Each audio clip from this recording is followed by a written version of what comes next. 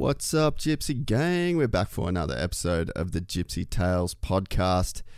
Man, honestly, feels like we are only just back in the swing of things since the Manjimup trip. Momentum, I am learning, is a real mother, you know? We were kind of on a roll before Manji, come back, had a crash, you know, COVID, all that. But look, I feel like we're fully back in our groove.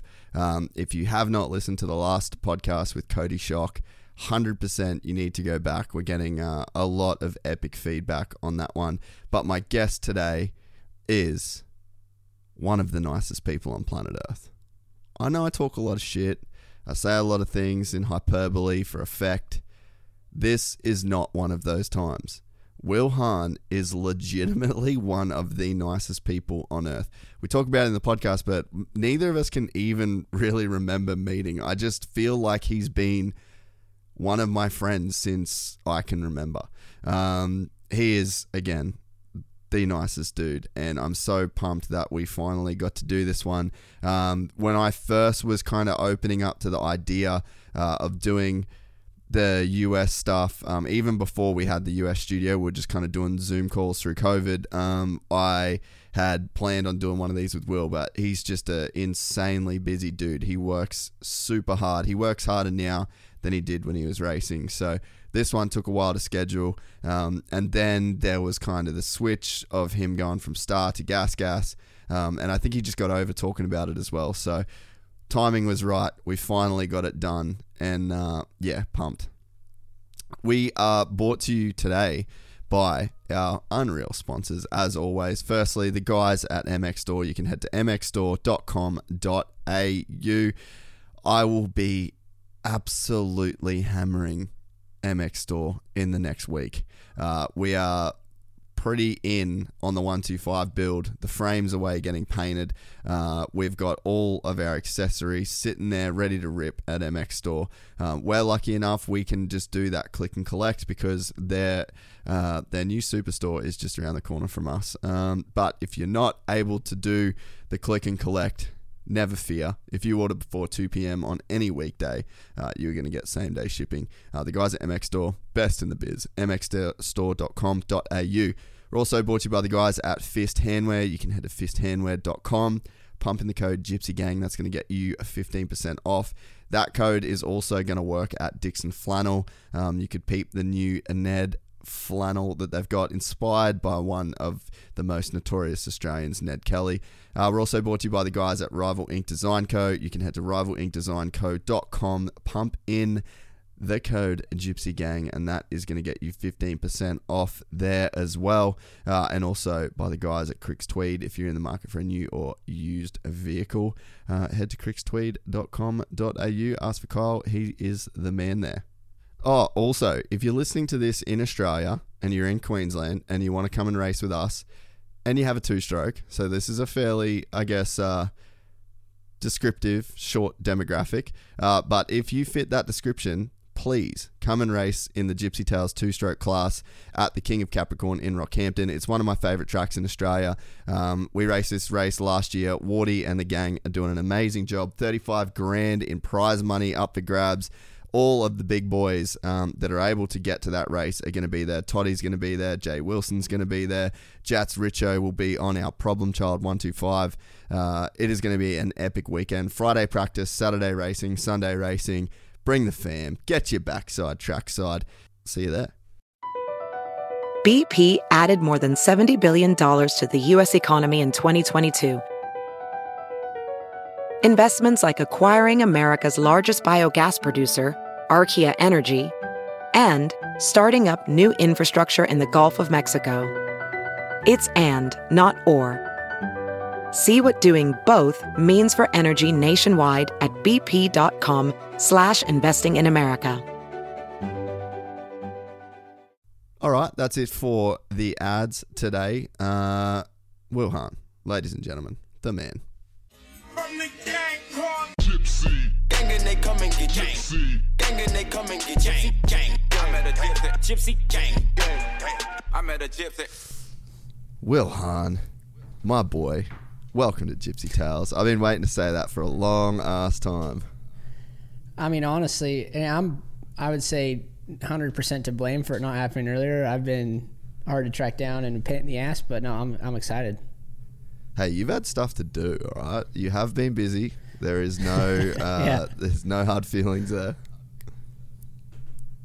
No, it's my plate's been full for a while. I think busier now than when I was racing. Yeah, that's kind of one of the things I was going to get into, like down the track, but it's almost like you won a championship and you're a solid dude that rode for a bunch of factory teams throughout your career. It's not many dudes that have as good a career as you do, but then their career after racing is better. And that's not a dig. Yeah, better than my racing career, it's gnarly. Like my resume now is, and I'm not trying to be, I don't know, pompous or whatever, but no, I have a good resume, and it's just from being around a lot of good people influencing me after racing to keep going. And I didn't have that, I don't know, luau of like those years of wondering what I'm going to do next. I just jumped right into it. Like I didn't even have time to think about not racing or miss it or do anything because I was so busy right away. Yeah, one of the things with you is that you're an example that goes against nice guys finish last, because I think that all of the things that happened in your career, even to like some of the rides that you got, I could see them being so heavily leaned towards the fact that you were just such a good person to be around. And I think it's so underrated, not only in just it's super rare in sport, because athletes, you kind of have to be super selfish with your time and I guess the commitment that you've got to put in, but that sometimes doesn't lend itself to being like quote unquote a good person to be around. And then you look at when you went from racing to then straight into team roles, and then now the role that you're doing as a trainer. I mean, all of this has come from you being a super, super good person. Yeah, and I think I was just extremely fortunate enough to build a lot of good relationships, and it wasn't just with one team or the other. It was like I was lucky enough, just like I said, that everyone was cool to me, and I was just it sounds stupid and like cliche, but just treat people how I wanted to be treated, and if everyone did that to me back, and there was rides I got that I didn't deserve, if you're going purely off of results. Geico rehiring me after racing 3 races for them. I'm like, why did they? At this point, still, I don't know how to answer that other than they saw something in me and they believed in me, but I think they also wanted me around regardless of the outcome. And certain stuff like that, it doesn't go unnoticed, or, you're walking around at the end of an outdoor season and you don't have a ride for next year, and in September everyone's already signed, and you're walking around like, hey dude, I'll sweep the floors and shit. Like what do you want me to do? I would need a bike next year, and I was just lucky enough to always tie it together. And I remember being hurt, and both of the Geico owners came and saw me in the hospital and said, when you're done, we got a job for you. And I was just sitting there in bed like, wow. And I didn't even think about being done at that point or anything. I didn't even know when that was going to be or how that was going to be, or 5 years, a year. I didn't know, but knowing that I had a job, and when I decided to retire, I called them and they said, yep, you got a job. We weren't lying, and it was just like, that was, I don't know, it's huge. It's huge. So obviously that comes from the way that you were raised. The fact that, you don't just, well, I guess you can turn into a super good person without being raised right, but knowing, your background and family, was that always just a huge priority that your parents kind of instilled in you growing up? Yeah, I mean, for sure. A lot of that comes from my mom. Like, she's the sweetest person I know. My dad was tough, but also, I mean, he knew when to be aggressive with you and when not to. And his biggest thing that he instilled into us was just be a man of your word, and whatever that is, you stick to it and you do everything wholeheartedly. Like, he didn't care if I got 7th, if I gave 100%. It was when, he could clearly tell you weren't trying your best, and whether that was still a win or not, that's when he'd get pissed at you. So for me, all I was brought up to was, you work first, you play after, and however you got to do that, you just had to do 100%. Like, it doesn't care what I did. And I mean, they let us have free reign. Like, we didn't drink or anything. We went to parties all the time growing up, but we also knew we had to be up at 6 a.m. doing work on the farm. So it was like, for me, it literally, I don't know how he instilled that into us, but they never told us we couldn't drink or do anything. That we just knew we had priorities the next day, and we honestly thought that would ruin our career, and it was like one of those things where Tom and I was lucky to have Tom also. Like, he was a big influence on me, and he took me everywhere. I mean, it's not exactly cool when you're 17, 18, bringing your 13-year-old brother around to everywhere with you, because it's not exactly, to pick up chicks, that's not the best route, but he never complained about it and took me everywhere. Yeah, man, you guys had such a cool dynamic. And yeah, he was just a stud too. Like, when he, was kind of amateur and coming out. Like, what actually, in your opinion, like, now that you look back at it, and I'm sure you've got probably the best perspective on it, but why do you think that Tommy didn't do what he probably was capable of doing? Like, is it just a luck factor and injuries and timing? Like, is he one of those guys? Because, I mean, on paper, like, man, watch that guy ride. Some of the rides he put in, like his body shape, his physique, like, the ingredients were there for him to do so much in the sport. Dude, I mean, he's one of those talents, he's like a Christian Craig or a Kevin Windham or something like that, where it just comes so naturally easy to him. And he's so pretty on the bike. When I watch videos of myself, I'm like, God, it's hideous, but the effort's there. But like Tom, it was like, he's a second and a half faster than me, and it looks sick as hell too, and I'm like, man, I honestly, like, being at this point now, I would say it's more the mental side. Like, I think that's in any sport, if you don't work on it enough, and especially when it does come easier to you, I think it's something that's overlooked.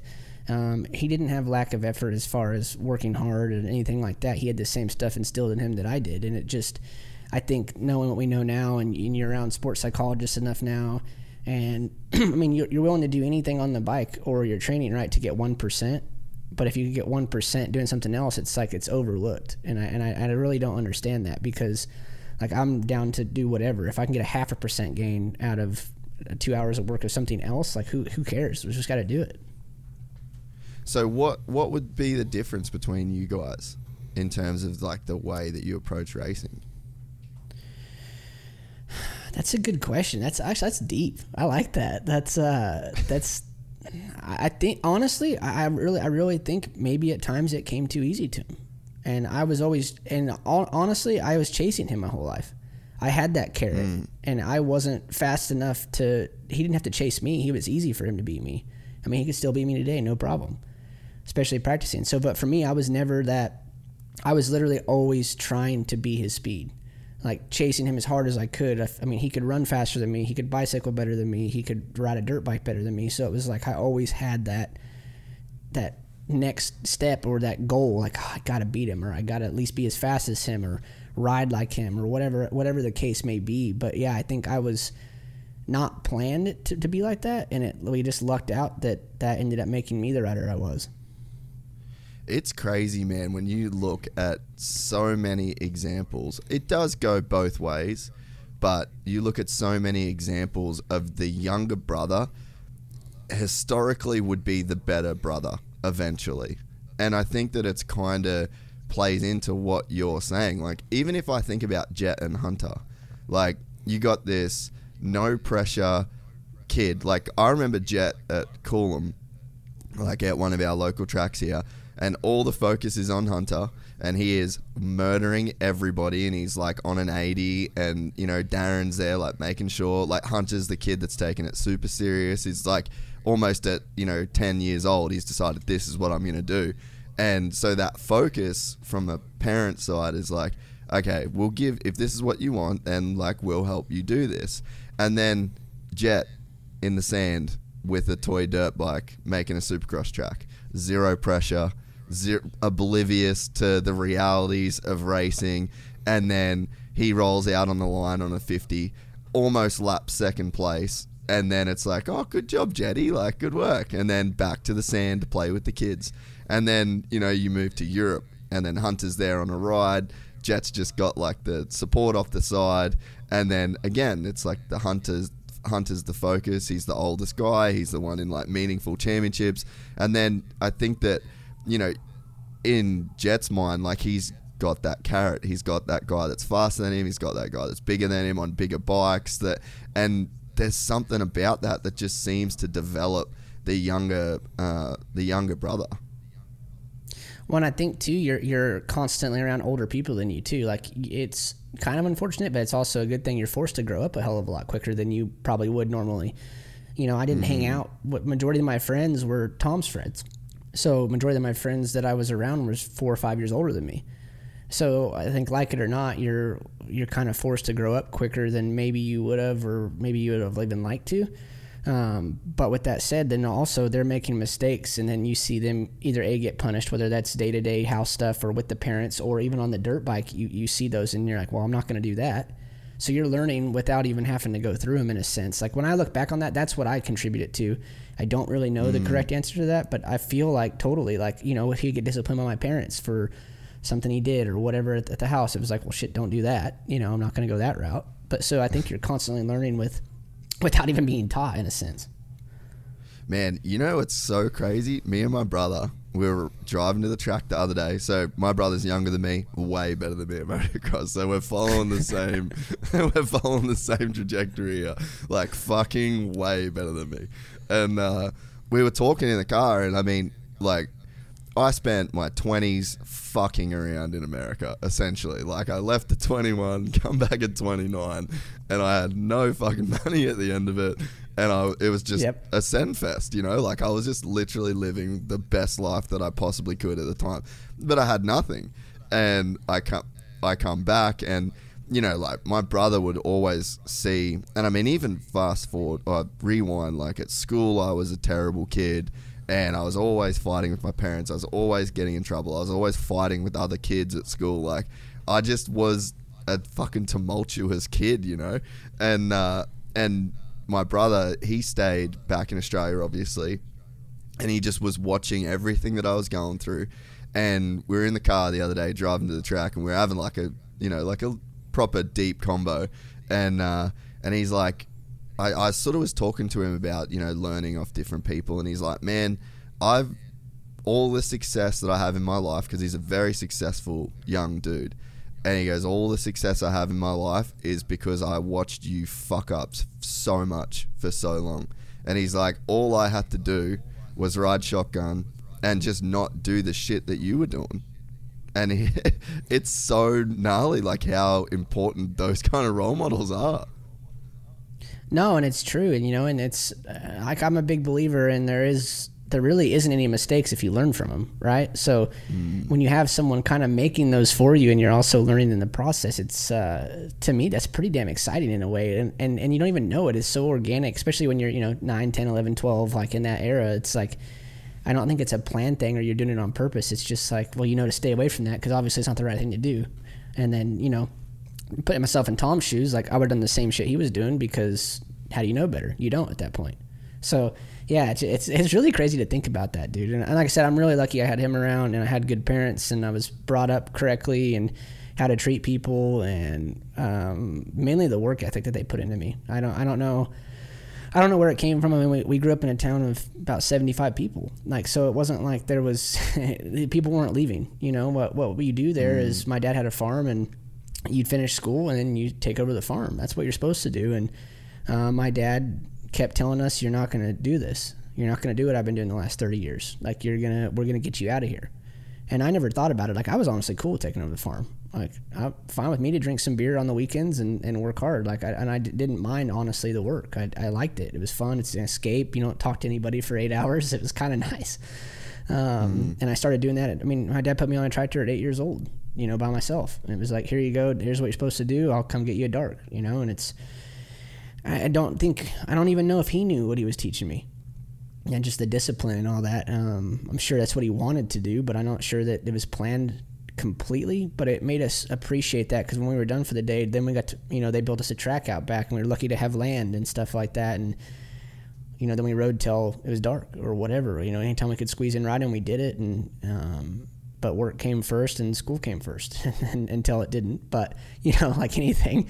And next thing we know, I don't know that we ever really thought we'd make it. Like I said, we raced locally, and it wasn't exactly a big scene, but it was big enough. And next thing you know, Tom's crushing it. Like, he was obviously better before I was. It kind of went in spurts, though. Like, on 60s, I won a lot. And then he was mediocre on mini bikes, like 80s. Then when he got on big bikes, he like took off. But when I got on 80s, I was pretty bad. Like when I say bad, like, you know, 5th, 6th, 7th, 8th, whatever, somewhere in there. And then got on big bikes and I did the same thing he did. As soon as I got on big bikes, it was like, okay, now I'm top 3, winning some races, doing some stuff like that at, you know, amateur nationals. And I'm like, wow, maybe there is a future. What was it like for you guys in terms of the roadmap to being professional? Because I'm sure that I think for everybody, like even I had Cody Shock on just the other day, and it's like he grew up in Delaware and he's got like 1 or 2 tracks that's close to him, and you know, he said that one of his big motivations in his life was the fact that he'd do these races and then he'd go back to school, and then he'd see on like Verb and all the websites that there's videos coming out of training facilities, and he kind of couldn't have that. Was it similar for you guys in the fact that you kind of go to these races and you feel such a part of this scene, and then you dip back to Texas to down to 75 people, and then it's like you guys are just away from it again for, you know, however long? I mean, it was kind of like that. We ended up moving to Texas when I was about 14, because Kansas is where we originally grew up. And that's so right. when we were there, Kansas originally. Yeah, so it was weird, like, and especially wintertime, like, you'd put the bikes up. The only time we raced, like, my dad, he loved taking us to arena cross, and now, in the big scheme of things, that's where all my supercross skills came from. We didn't know it, but that's the only option we had to ride. We couldn't ride because it was so, you know, cold and snow, all that. So, didn't ride during the week at all, and he would take us to these arena cross races. We'd race amateur day, and then I'd race Friday and Saturday night with the pros because they had a 60 invitational. Like Kawasaki had the 65 invitational every weekend. So, yeah, he started doing those, and then next thing I know, like, my timing's really good, and because I didn't like jumping forever, like, I hated jumping. Loved turns. I've always loved turns, but like Tom was like a jumper, and so like I'd look up to him, like, man, I really wish I could do that, but I never liked it. Then next thing you know, we're doing all these arena crosses, and next thing I know, I'm like really good at jumping too, and you know, it just transitioned to all this stuff. But yeah, you totally disappear, and like no one took us seriously because that's where we were from, right? It was like, oh, you're not gonna make it. You're not from Texas. You know, you're not from California. You're not from Florida. Like, you know, kind of overlooked in a way. And luckily Tom broke out, and I think without him breaking out, would I have maybe got the look that I got? I think it helped, for sure. I think that, like I said, without him already kind of doing it, I think I would have maybe gotten overlooked, but I think he surprised so many people his last couple of years at Loretta's that it put us on the map, honestly. Did you have other stuff that you were into away from moto that could have like kind of completely taken you away? Yeah, for sure. And honestly, I was over it. I think when I was like 14, like would have been like pretty close to when he went pro, maybe 13. I kept getting hurt. Like I kept breaking my wrist, and it was like, to me, what you're saying about Jed, like I relate to that so much. Like when I wasn't on the bike, it was kind of like whatever. Like it wasn't my everything. And to Tom, you could see that focus in him. He knew that was what he was going to do from a young age. You could see it in his eyes. You could tell in his demeanor that that's what he was going to get out, and he knew that. And this was his path. And for me, it was kind of like, yeah, it's fun. And I mainly was, honestly, I started doing it because he was doing it. It wasn't because I had a passion for it. I just wanted to do what he did. Like, well, he's riding, I want to ride. And so with that said, it was crazy because for a long time, I really didn't take it seriously. Like he trained until I was 14, 15, 16. I didn't train. I mean, I rode and did all this stuff, but it wasn't anything serious. And then I remember coming out to California and visiting him after he signed with Geico. And I was kind of over it, and I was just, you know, working on bikes, and I didn't mind being a mechanic even. Like I really enjoyed working on my bike, and talking to him, and he's like, dude, you got to give it one shot. Like just one all in and see what happens. And I was like, yeah, you know, kind of on the fence. He's like, just one time. He had hired a trainer at that point. He's like, you're going to work with her. You can do the same stuff. Like, we're going to go all in. You need to see if this is really what you're going to do. Because legitimately at that point, like, yeah, like I said, I trained around a little bit. I'd go on a jog here and there, bike ride here and there, but it wasn't nothing complete enough to ever help me, right? Like, I probably thought I was doing a little bit, and it was whatever. But until he had that discussion with me, like, I didn't really take it that seriously. Like, yeah, I wanted to, but then, like I said, the injuries came, and I was kind of like, you know, maybe I'll skateboard, and then quickly found out that wasn't going to work. But yeah, I cannot see you being a skateboarder, bro.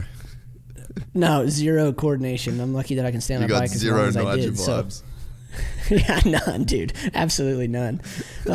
So, yeah, with that said, we had that conversation, and I never looked back. He was right. I went all in, and I don't know, whatever he told me that day, it clicked, and I said, you know what, I am going to do this. And I remember having the discussion with him, like, that if I go all in and no matter what the outcome of this is, whether I win or top fives or whatever it is, if I do it wholeheartedly, I won't ever have a regret, and I don't.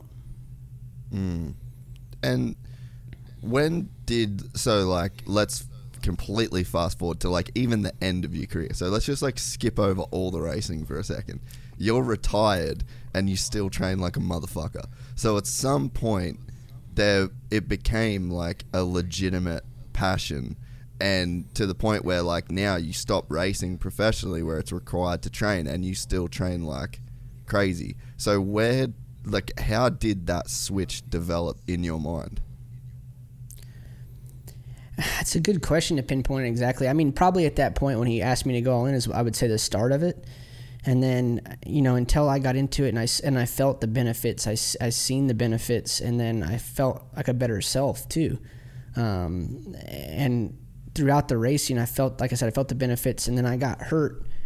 I can't remember when, maybe 2011, I'd broken my back, and then I got really into cycling because that's really all I could do. It was low impact. Yeah. Didn't have to worry about, like, obviously if I crashed my bike, yeah, I'd probably be hurt, but it was one of those things where, you know, I can't lock myself inside all day. And then it just became a passion, like, you know, how many miles can I do this week? Well, let's double it next week, or okay, I'm going to do 100 by myself in the middle of July in Texas, you know, and whatever, figure it out. And it ended up being 60 miles of dirt road. And I think what you can dig mentally and find yourself, like, it's honestly what really gets me going on this stuff is where you can find yourself, how deep you can go. Like, how many times did I quit when I was growing up on something because it got hard, right? When I didn't think I had anything left to give. Well, you know, you find out pretty quickly who you are as a human when you're by yourself on these roads and there's no food, there's no water, it's too hot, and any other time in your life you would have just said, you know, if there would have been a car right there, I would have got in it and left. But you can always find that next 5% that's left of you when you think it's time to give up. Like, I love that, dude. Like, finding that suffer, and something about that. And I mean, we're all crazy to an extent, but I love suffering, dude. Like, I want to hurt. I want to feel that pain. Like, especially now that I'm not racing, like, I need that adrenaline. I need to push myself to that point of being so tired, or like, I don't know if I can do another lap, but I feel like I still chase that a bit. I don't want to race. I don't need that so much or anything like that, but I do enjoy the suffering and then find yourself a little bit better, or checking off a checklist. Like, for instance, I wanted to do a marathon, and it didn't matter, like, not a race or anything. I just wanted to say, hey, I'm going to run 26 miles. I remember it was COVID last year when it started. We really weren't working, so I was like, I made a route, and I'm like, at that point I'd ran 13, but nothing over that ever. And I'm like, I'm just going to go make it happen.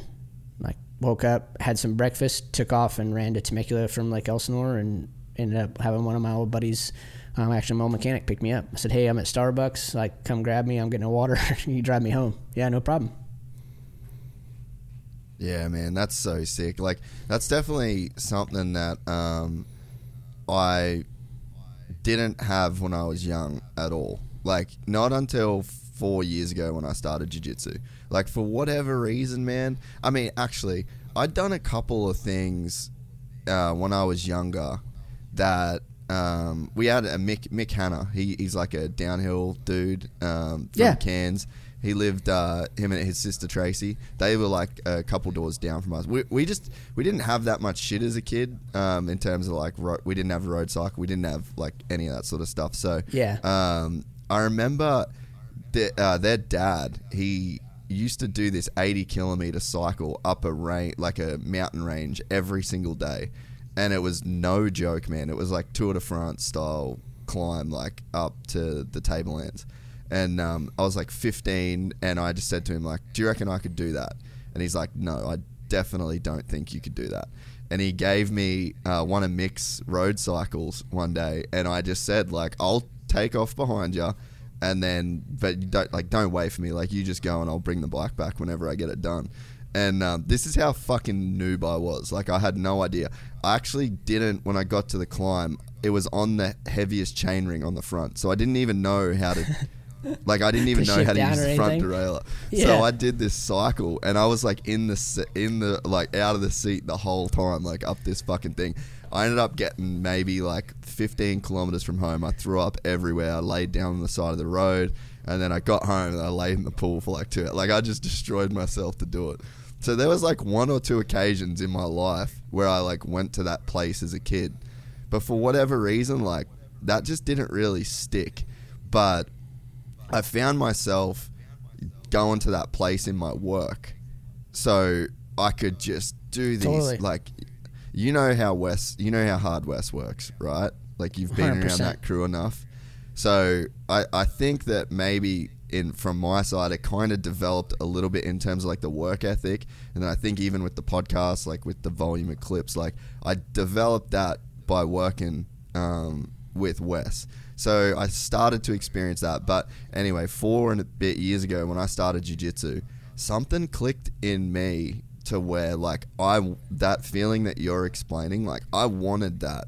Like, I really wanted to go and have like these fucking wars with people, and people that were way better than me and just completely fucking me up.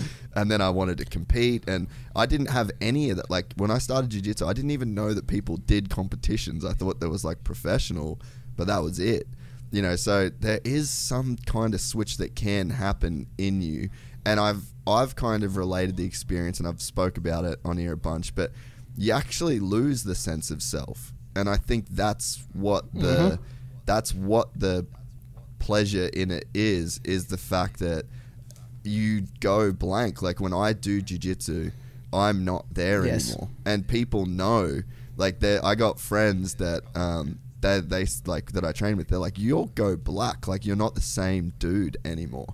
And it's like, it's a 5-minute window or a 7-minute window or however long that sparring is, where I'm fucking out of there. And for whatever reason, like, I want all the smoke while I'm in that place. And then you come out of it and you just feel, there's just a different feeling that you get. So like, what is your version of that? Like, you want to suffer and you want to feel that pain. Like, where does the self go for you? Exactly what you said. I mean, I think we all chase those endorphins. There's something about when you are at that level of, it's not death, but I mean, when your heart rate's at 195 or, you know, riding and stuff like that, you chase that feeling. And I remember it pretty good from a boot camp we did one year, where it started to kind of register to me, because I had this attitude of like, well, 100 miles on a road bike, to me, what's that going to help me on the dirt bike? That we don't ride the Tour de France. We're not, we're endurance athletes, but not that level. So my brain was always kind of fighting it, right? In a sense to where's the benefit? Like, can I find it? Do I see the benefit? No, I didn't. And I was pretty young. But at the time then, when it clicked to me, we were up this last climb. So it was my trainer, Ryan, trainer Sandy as well, and then her husband, Robert. But Robert and Ryan were with me, and we were doing this long ride. It was 10,000 feet of climbing and 100 miles. So, I mean, that's a big day, especially for, at that point, I don't know how my longest ride was. Yeah, it's ridiculous, right? And I mean, we made lots of stops and we timed it out, but the last 4 miles was 2 miles paved, 2 miles dirt to their house. And it's a climb, like a gnarly climb. And it didn't even matter. It could have been a 1% grade at that point. I was so shot, it didn't matter. But I remember going up that and being like, looking, I mean, literally like there's a canyon to your left. It was a fire road. And, you know, your brain goes, dude, I'd rather ride off that right now than finish this. And then when you get to the top, there's like this check mark, right? Of, like I said, all the endorphins start flowing, and then you did what you were supposed to do. Like, for me, it's hitting that check mark. When I have a goal and I achieve it, it's like, I don't know what that is in it, and I suffered to get there and I earned it. And then, you know, whatever, I don't know. I really don't know how to put it into words. It's so tough, but I know every time I did that, it was so satisfying, and I couldn't figure that out. And now listening to Rogan and Rhonda Patrick and all these endorphins, and then you chase them, and then like she's telling you like you can get the same stuff out of cold showers, so that I'm waking up taking cold showers in the morning, and I'm like, dude, she's right. Like, it's the same kind of challenge. I don't know, whatever it is to your body, it's mentally tough.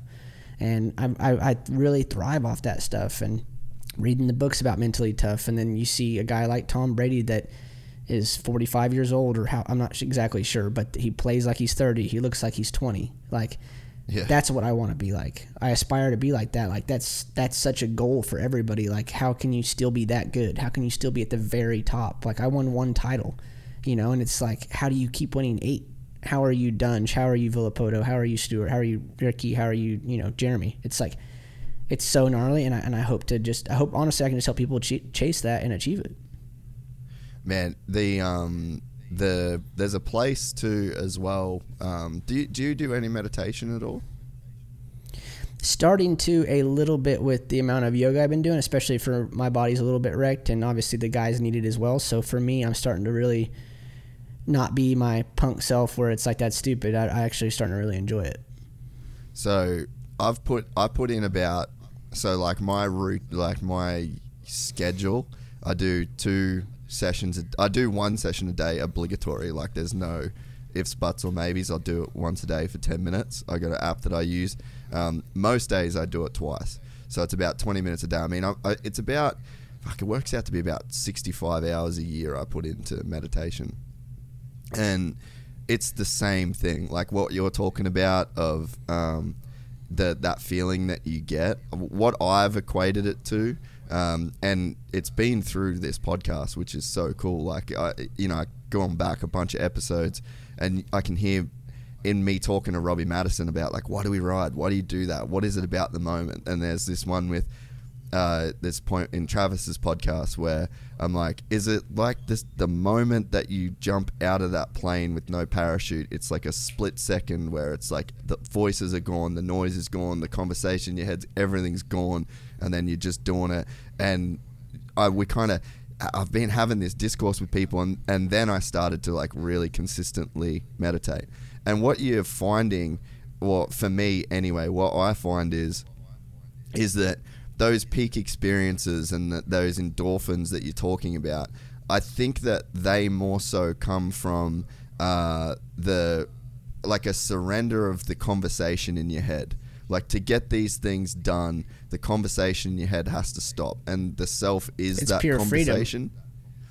Exactly. Like you're just experience, and it doesn't matter what you're doing. So like to the jiu-jitsu analogy is like, I'm not there. Like it's not me. It's not the what I would call me. It's not the conversation in my head. I'm not relating that experience back to myself. I'm not commenting on the experience. I'm not saying, fuck, this is so hard, I want to give up. How long was the timer got? Fuck, this guy smashed. It's gone. Everything's silent. And I think that to surrender to a cold shower, the voice has to stop. You can't tell yourself that it's cold. You can't wonder when it's all about surrender. And I think that is where the ego completely goes away, and you're just having the experience. And I think that now so before in my life, like I have been obsessed with riding dirt bikes. Obsessed. I'm not that good, but there's something about it that since I was 4 years old, whenever my life's shitty, whenever I'm having a bad day, any of that, the riding, I wanted to go riding. And I'd go riding to a point where it would kind of like affect my life, like when I was like 17, 18 and I was like time to get a job and be an adult, like my life wasn't that good. So I just wanted to ride. Like that was my escape. And it's because that voice goes away. Like you are free. You're free of yourself. Yeah. And now, to kind of have that insight, into sort of the meditation side of things, it's like, oh, you actually don't need a bicycle. You don't need jiu-jitsu. You don't need a cold shower. You just need this insight. And you sit down, and it helps if it's guided, like through an app or whatever. And there's periods, I'd say like in the 10 minutes of meditation, there's probably 3 minutes of that feeling of just that full freedom. But that 3 minutes is enough to just like completely change your life. If you get that 3 minutes a day where, you'll spend the first 7 like sort of trying in a way, and then bang, you're there, and then it just sets it up. And I think that then the 10 minutes a day is like a practice to just put that into your life. So now when I ride moto, like I'm trying to force myself into that zone. I'm like instantly, I'm like, cool, the convo stops here. There's no more need for this conversation. I'm just going to ride the fucking bike. And I think that you probably experience that cycling when it's like, cool, the convo fucking stops. Like, I know I can beat whatever that voice is that's telling me, exactly like you said, actually, about, well, this doesn't really pertain to racing. I don't really need to do 100 miles. Well, you're doing anything you can to talk yourself out of it, right? Where you're like, how can I not do it? Because it's hard. No one in their right mind wants to do something that's hard. Or if there's an easier path, everyone would, 9 times out of 10, you're going to take the easier one, but it's not the right one. And like what you're just saying, like, it's funny, dude. If I throw on a podcast and I can go ride my bike for hours, and I'm out, I'm completely out, and I'm enjoying every second. And I've honestly absorbed every second of that podcast. Where with I'm driving, I'm not, because I'm thinking, I'm driving, I'm trying, whatever, I'm maneuvering. I know I'm on a bicycle and I'm with cars and stuff, but I can shut off. It's like full autopilot. And so, did you get that riding? Certain times, yeah. I didn't win a lot, but both those races, there wasn't a thought that ever went in my head. Not one. It was like the most free I've ever been in my life. I whole shot, I'm out front, and just all I kept thinking, the only thing that ever came through my brain was calm. And it was honestly scary how easy it was. I had 50 races before that I tried a lot harder, probably rode better too. And it's one of those things where you click, and that's something you'll chase forever. Like that feeling, like, I don't know, that's stronger than any drug. Like 100%, dude. Like I just, when I left there that night, I'm like, that high, that feeling, like, never felt it ever. Yeah, well, I think, in my opinion now, I think that what is happening is you are just experiencing experience. Like, you're a conscious person, and part of being conscious is the definition of being conscious is the ability to relate your experience to yourself. So then that creates an experience and an experiencer, essentially. But that's not actually what's happening in the world. Like, all that's happening is you are having an experience. So the experiencer of experience is something that is created in the mind.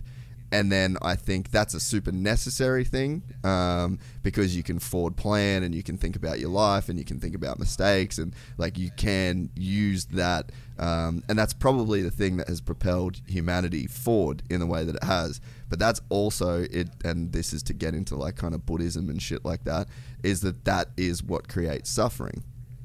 And so when you can get to those places where you are the experiencer experiencing the experience is gone, and it's just experience, which is probably what you felt winning those races, is just like, you just purely experienced. And that is what people call being in the moment. And I think, it's been the biggest thing in the last like few years of my life with, I guess, this train of thought, is how do I just experience? So every training session I do, every night when I'm stretching, or, obviously meditation, you're kind of going there for that. But even in the podcast, man, I'm like, people always say like, how do you do it for 3 hours? I'm like, it's just an experience. I'm just sitting there having the experience. Like, what is time if you don't think about it? What is the other things that you've got to do later in the day if you don't think about them, No, and it's funny because I've really tried to be better at that. Like, a bill comes in, I've got to write it right then and get it done right then. Where I'm trying to be, not like I said, I'm not paying my bills, but you know what I'm saying? Like the urgency on it. Like, chill. It can be a day or two. Or if we're not perfectly on time, which I'm very anti-tardy. But if I'm not on time, I'm very not okay with that. But I'm trying to relinquish that a little bit to where you still have to live, right? Like what you're saying, like, time's time. We'll get it done no matter what at the end of the day. And I'm trying to be a little bit more okay. Like, everything's okay, but let's figure it out. Like, no, is that the best you've ridden? Probably not. But how can we make it better? Because sitting over here dwelling and poor me, what the fuck's that going to do for you? Nothing. So let's go back. That's already done with. It's in the past. This isn't a DVD. We can't go back in time. So let's move forward and be the best self we can from now forward. So I'm really trying hard with that. And not that I had an issue, but it's like, I'm trying to be, it's like not so just stressed at every single thing. Yeah, it's okay. Like, or we're 5 minutes late. Oh, well, we have plenty of time. What's the hurry? Where do we have to be right now? Nowhere. It's okay. So the more I'm trying to, and honestly, my fiance's helping me with that a lot. Like, chill. It's okay. If you want to sleep in today, that's okay. Because I'm like, okay, if I'm not up at 6, like my day's ruined, you know, and why? It's not ruined. It's okay. It's so cool to, I mean, it's one of the reasons I've always liked you, is I've always found you to just be a guy that's like always just trying to get better. And it's not at just riding. It's not at just training. You just seem like the kind of guy that is always just developing. And there's I think the thing, it's cool that you said you look up at these like older guys that it's like they're 50 and, you know, like getting into their 50s, late 40s. And it's like you still want to progress. And I think that's probably going to be one of the hallmarks of our generation, is that, I mean, not for everybody, but I mean, like my dad raced his whole life and he was super into it, but like fitness isn't a part of his life. Meditation isn't a part of his life. Yoga's not a part of his life. Right. And it's like he had that point in his life where it was like, cool, now I'm an adult. Now I'm grown up. Now it's just about these other things. You know, I'm not sure, like his priorities were probably purely family based, and then along the way it's like he probably was just giving to more people than himself, and then that became like I guess like a pattern in his life. And there's probably, you know, there's a lot of things that he could personally, you know, like health and fitness and things like that. But I think that our generation, like you're done racing, but it's like you're not stopping the development. It's like, yeah, the racing stopped, but the progression of Will Hahn is still going, and it's probably not going to stop. And I think that is a different mindset to our generation. No, it is, and I love that, because, and it kind of sucks, right? Where I feel like I've almost learned more now riding, not riding. Oh, for sure, like I've watched so many guys, you know what I mean? It's like, it's basically like watching the best how-to tapes you can. Because I've been around the best these last few years, you know, between AP and Dylan and Justin Cooper and Colt Nichols and Cooper Webb. And, like, you're around all these guys and you're watching them. And not only those guys that was at the test track with me, then on the weekends I'm with the best. And I'm watching the best, and I'm trying to keep an eye on those guys because, hey, if I watch Kenny do something badass, I'm probably going to tell our guys, like, hey, that line was sick. You guys can do it too, or whatever the case. But now when I go ride, I feel like my technique's better than it ever was. I feel like my awareness is probably better than it ever was. Part of that's from rest and recovery and et cetera from now on, but I really feel like I was able to apply more now than I ever did racing. And it does kind of suck in a way, but at the same time, I'm like, I mean, if I knew what I knew now, then things would have been different, and that's fine. But it's also like cool growing up like that and realizing that. I remember going back, I got sent a photo. I was testing one day and I got sent a photo and I sent it to my trainer, and it was like everything that we had worked on, it was finally there. Like my head's up, I'm looking ahead, I'm already looking at the next rut on the other corner as I'm going through this rut. My elbows are perfect, my legs perfect, body position's like clean. And he goes, guess you just had to retire to get good, you know? And I'm like, yeah, no, I know, it's stupid, you know? I'm like, everything finally came together. It's just 4 years too late, you know? But it's badass now, like looking at that shit. And then like I said, I really feel like that's overlooked too. Like you look at it like, why don't you watch more races? Because you can learn a hell of a lot how to ride by just watching. Oh man, yeah, I could not agree more. But there's just something about taking that like you've found a way to, like, that process of development and learning, like you've still found a way to implement that into, you know, your work. So it's like obviously the racing side of it has finished up, but the progression is still there, and then there is still an outlet for your progression. So like you're progressing as a human still, and then it might not go into your racing, but like look at the fucking racing that's gone into on, you know, multiple other people. Like the butterfly effect of you getting better as a person has had a pretty dramatic impact on the lives of a lot of other people. No, and I love it, man. Like it's funny. Like I didn't think that it would feel like anything, like watching someone else win, because you know you're a part of it, but it's small. You know, everyone has their percentage pie or whatever it is of helping that person, right? And I would say they're all probably somewhat equal, and then it comes down to them applying all their goals, staying to the training, staying to the diet, everything like that. But when the first time I saw someone else win that I was a part of, I had that feeling of the night when I won. And it was like I got a taste of it. Was it all of it? No, it'll never be for yourself. It'll never give that same feeling, but it was damn close, man. And that was all I needed. I'm like, this is awesome. Like, you got to help him. Yeah, you were a small part of it, but you were enough of it that I got enough out of it to where it made things easy.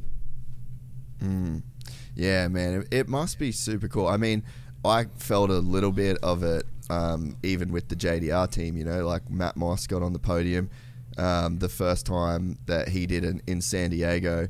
And, it was so hard for that team to do well. Like, everyone come from Australia, and it was so last minute, so brand new. Like, Mossy probably wasn't supposed to get on the podium.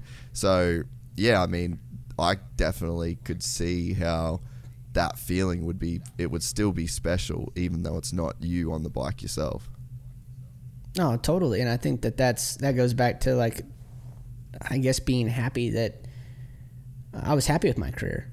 So now this is the second best thing to it, right? Like, no, I can't race anymore. I'll never race at that level again, and I'm okay with it. But this is the next best thing now is, like, I'm with Justin and Pierce and Michael, and I'm seeing those moments and seeing those flashes, and that, like, they can do it. And if I can help, like I said again, it's back to the beginning. If I can help 1%, that's all I need, like, and then I'm happy. So when you won your championship, what did it take? Like, it's cool to be a guy that's won a championship because you can speak on what it takes to win a championship. Like, what does it take at the level that you guys are at to just win one championship? And what did you have to learn before you could do it? I think number one was putting the ego aside. Like, I had hurting myself 2 years in a row, basically, because I maybe was too ready. And I don't mean like I was better than everybody else. I came in with too much prep, and at the first practice session, I'm a second and a half faster than everybody, and then get almost what complacent. Year was that? And almost 11. And it was I think it was I scary. was there for that race. I think I was there when you qualified. Yeah. Was that on Geico? Yeah, first year at Geico. And yeah, dude, like I had changed my diet that off season. Yeah, I headed on someone in practice, killed them because I skimmed the whoops too fast, couldn't stop for the berm, so I jumped the berm, didn't think no big deal, but I hit Topher Ingles head on and broke my hand. So you're like, awesome. And that didn't even faze me. I felt so unstoppable, or like, I don't know, I felt like I could do no wrong. Like, I broke my hand and I went back to the truck, and I'm like, no big deal. We'll get through the first 5 rounds. I'll keep it on the podium. I'm going to win the last couple. It's no big deal. I don't even, like everyone was stressing, and I'm like, why are you stressing? Like, I'm fine. And my brain didn't even register it. Like, my hand, like I said, my hand was broken. Like, but I'm going to go race. Like, and I'm like, never even thought about it in my brain. And go out, tuck the front in the corner, easy crash, break my back. Then you're like, why? And I had changed everything that off season. Like, we trained the whole diet, changed the way we were training. We were riding way different. Like, everything had come together. And for the first time I had a 6-pack. It was like, literally, like, I'm like, dude, I'm doing the right shit. Like, this is perfect. And not that we weren't, it just didn't work. And I think it was like maybe the excitement and almost not realizing that this is still reality. You're still human. You can crash. Like, I don't know, for whatever reason, I don't know if the offseason just went that good for me or whatever it was, but I know right after that I was like, you've got to start figuring it out. Like, you've got to stay healthy, for one. If you don't stay healthy, you're never going to win. And between my trainer and my mechanic at the time, the goal was in 12 was to do every outdoor. We're going to get points in every moto. We don't care how you do, but you've got to stay healthy, because that's how you build the foundation for your off season. Do a good off season, then you go into Supercross, you're going to be ready. Without the racing, you're not going to be ready. So we did that, and I think I got points in every moto except for one by about half a tire at Southwick. I had crashed 3 times the first lap, and my front brake was locking up. I got 21st by half a bike. So I almost completed the goal, but it was good enough still that it gave me that successful offseason. And going into 13, I knew I was going to be calm. I was going to rely on my fitness. I haven't raced much Supercross in 2 years, but I was like, to me, I was good at that. So I wasn't like stressed about that, but also I was like, I haven't raced a lot. I'm going to be racing Dean and Marvin and those guys, and they're going to be strong. And I don't know, I felt this sense of calmness. After the first round, I got third, and I didn't want to get third. Like, I wanted to win, but especially in Dallas in front of family and friends and stuff. But at the time, I felt this, like, I'd never started the season on the podium. Never had felt that good on a bike. The team was awesome. and it honestly just clicked to me where like we're gonna hammer this thing out. Like I'm not gonna. Basically, I don't know. It's like the sense of this underdog. Like I loved being the underdog, and I loved being able to, I guess, prove people wrong. Like, and I wasn't supposed to win, and I'm like, we got to do it. We got to do it.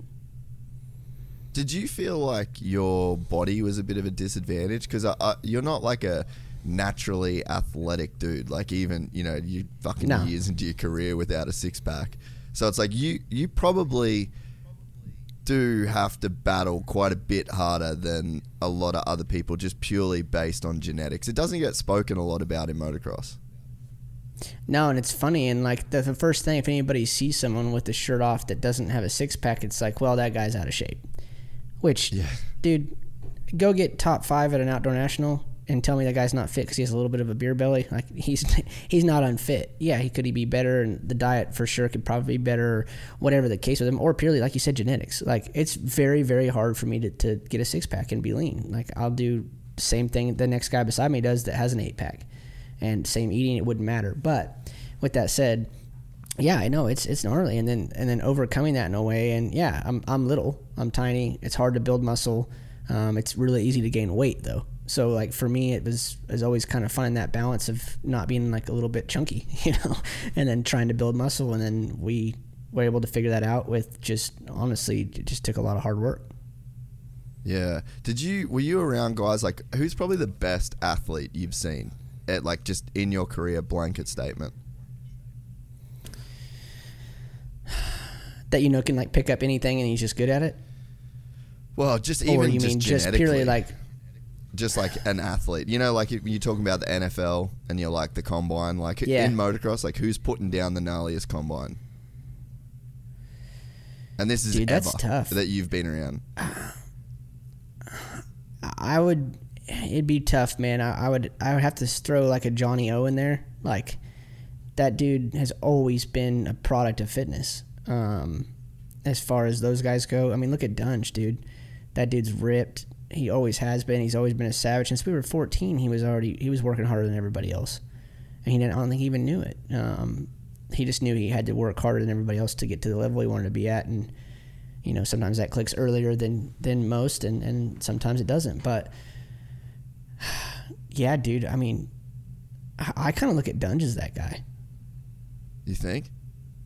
I kind of do. Yeah. Like I just feel like he's always like when I think fitness, I've always thought Dunge. That's cool.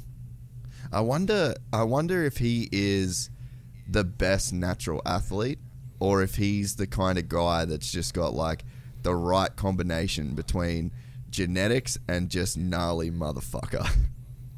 I think it's both. I think he has obviously clean genetics, but it also, I mean, you can't be, like I said, like a Tom Brady or like a guy at his level that wins that much and not have that grit.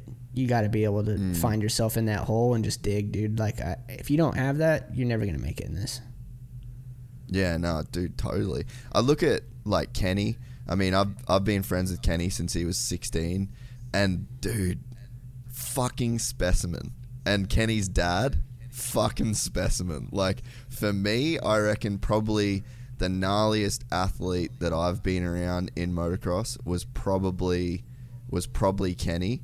And dude, like, another gnarly motherfucker is Malcolm. Like, there's no doubt about that.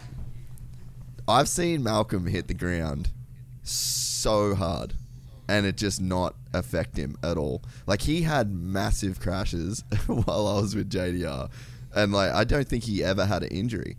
And I mean, he probably doesn't have like the bet. Well, dude, he really didn't train. Like, not that I saw. I mean, he maybe done some sneaky shit, right, but like, he didn't train. So as far as like a natural athlete as well, like, god damn, that dude. If he, but I mean, I guess that's the thing, right? Is like, you can't just have both all the time. But like, imagine if Malcolm went Dunge. Oh, I know. You wouldn't touch him. That'd be scary, dude. Yeah. Yeah, what you would build out of that, like what superhuman you would build out of that.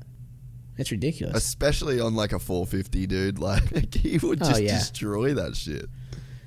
Well, and I've always wondered that, like when you see guys, crash like that, and I'm like, no chance I get up from that. Like, yeah, I walk off, but something's broken. And then you're like, well, they're back on the bike. Oh, he's back in fifth. And you're like, what? How? How in the hell are you okay? There was this one crash that James had one day at the Ponderosa, and it was like a big single onto like a sandy straightaway, and he fucking ragdolled. Like, James never goes slow, so obviously you can imagine the kind of crash that you're gonna have when James Stewart's going as fast as James Stewart goes. And man, this Suzuki RM450 fucking end for end for an entire straightaway, and he ragdolled, and he just got up, pushed his bike back, and then he was like, oh well, that's me done for the day, and then he just drove home and played golf. I was just like, bro, what are you actually made of? Literally, is it rubber or is it just iron? Like, I don't know. It's so gnarly, dude, eh?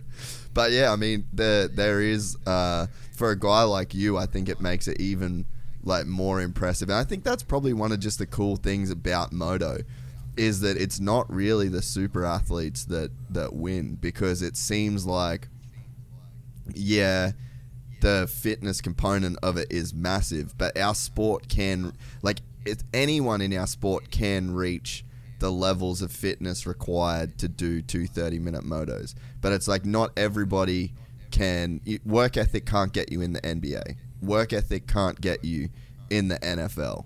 I mean, I guess quarterback position, you could maybe make the argument. Tom Brady's not exactly an athlete, but I mean, dude, to have an arm to throw a football like that far.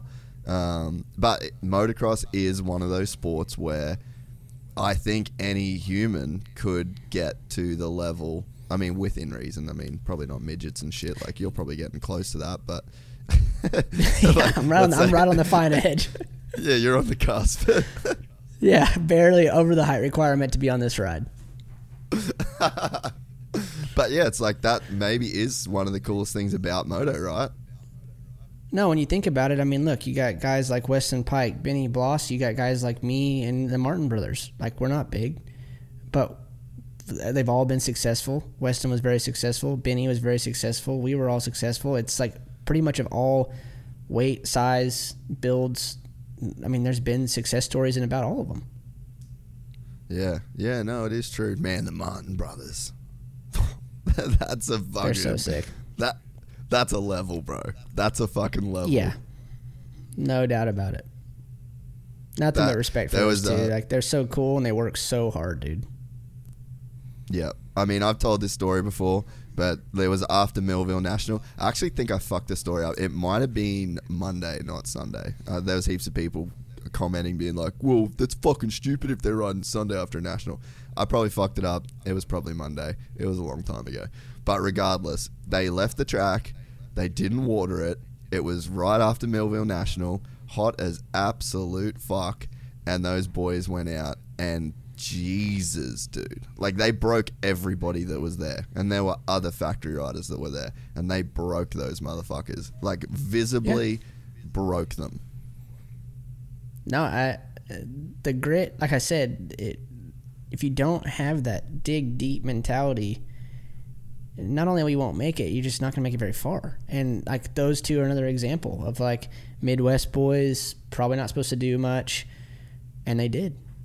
Look how successful they are. I mean, Alex is still going. He's my age, and it's like, this kid's still doing awesome. He's still making a living doing it. Like, props. It's awesome. And I respect the hell out of both of them. They've always, and like I said, I think because it's a little bit of a mutual respect, we both had to work probably harder than most to get to that level, not because of our size, just our size, where we came from. We're kind of underdogs. We're from the Midwest, where you don't hear from us for 6 months because of the winter, and all that, all the above. And it's just always cool to see that.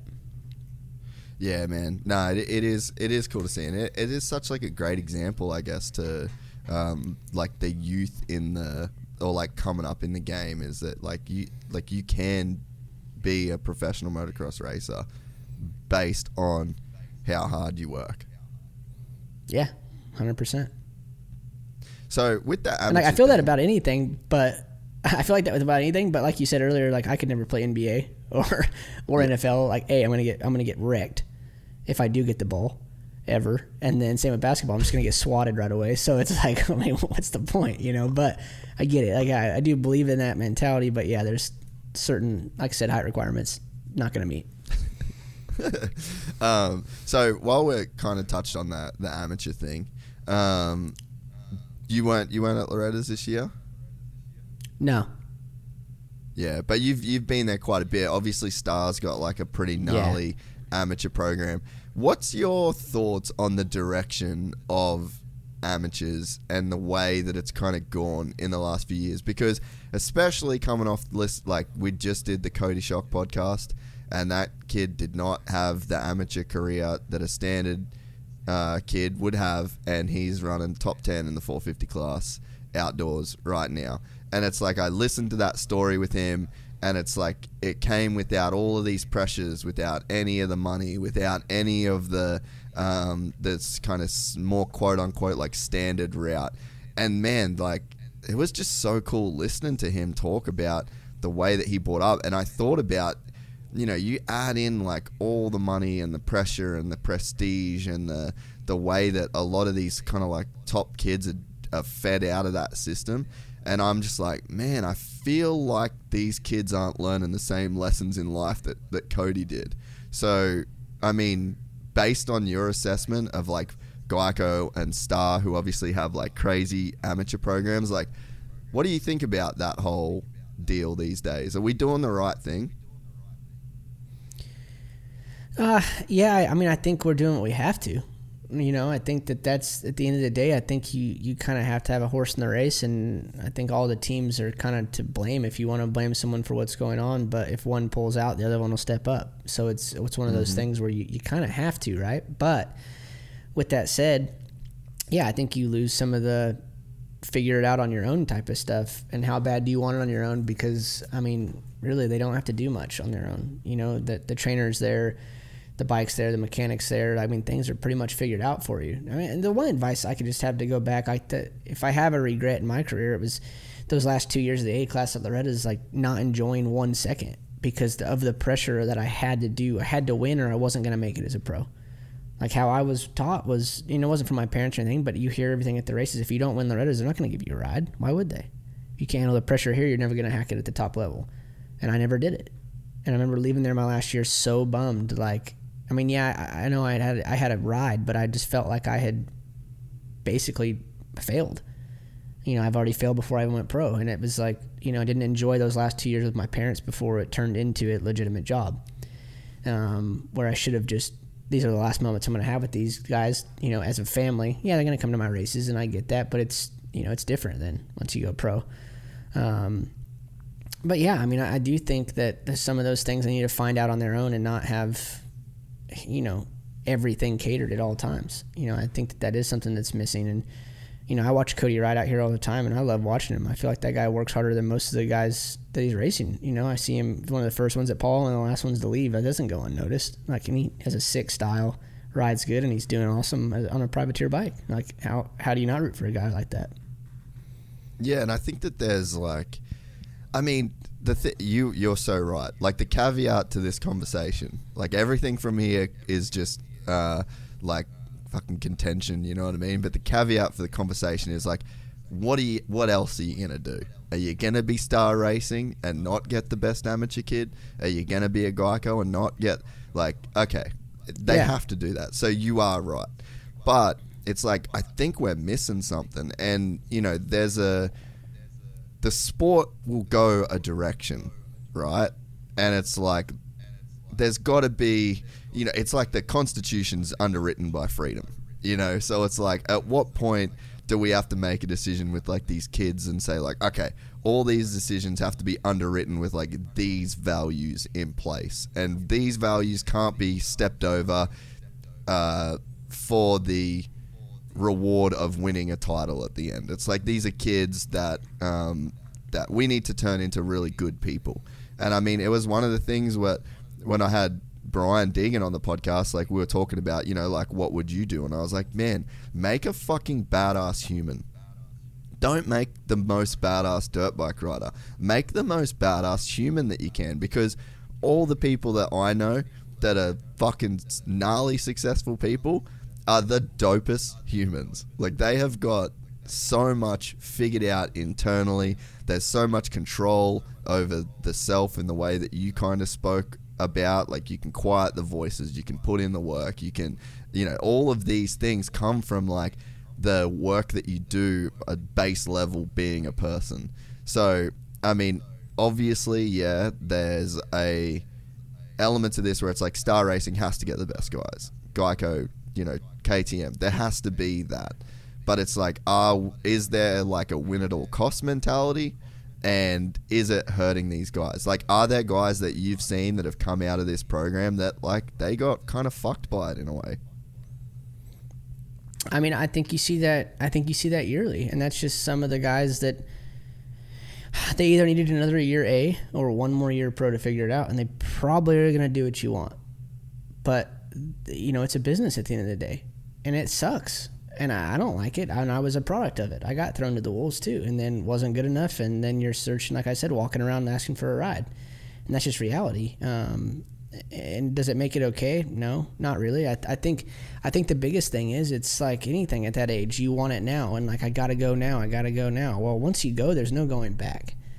Like, be ready for that jump. And you might be Jet. You might be 16 when it's time. You might be myself or, you know, Levi Kitchen. You might be 20 years old. There's no wrong anymore. It used to be you had to be 16 or your career's shit. It doesn't matter. Look at Justin Cooper. I think he was 19 or 20 when he went pro. And look how awesome he is as a rider. He's very put together. He's extremely mature. He's extremely consistent. Has been since the day he went pro. But that's a lot of its maturity. Body's, you know, fully developed, all that stuff. I mean, yeah, a lot of these kids come out at 16. Look at Adam. He was 16 and he was winning every Supercross, but as soon as he crashed, his shoulder's, you know, done. But you're not developed. You're going through puberty. You're trying to figure out who I am as a man even, and just starting to use deodorant. It's like, you know what I mean? Like, some of this stuff I feel like you can almost rewind a little bit, but that's natural as a human. Like we were just talking about the bills. Like, if I don't pay it right when it comes in the mailbox, I failed. Well, it's the same thing. If I don't go pro right when everyone expects me to, have I failed? No, you haven't. And every path's going to be different. And yeah, I would have liked to have gone pro at 16 and been Jet. Hell yeah, I would have loved to have been that guy. But there's no shot in hell that I was ready for it. Like, if I would have went pro at 16, I would have been done in 1 year and been tossed back. Like, no, go to work because you're not going to hack it. And that's reality, and that's okay.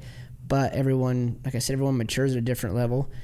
And a lot of that speaks from him going to Europe, experiencing that culture. He's basically, 16 or 17 years old, but he's actually 25. His experience levels of a 25-year-old over here because he's seen so much. He's eaten so much different food, had to be accustomed to different time zones. At such a young age, you've experienced that. Like, I grew more as a person when I started traveling the country.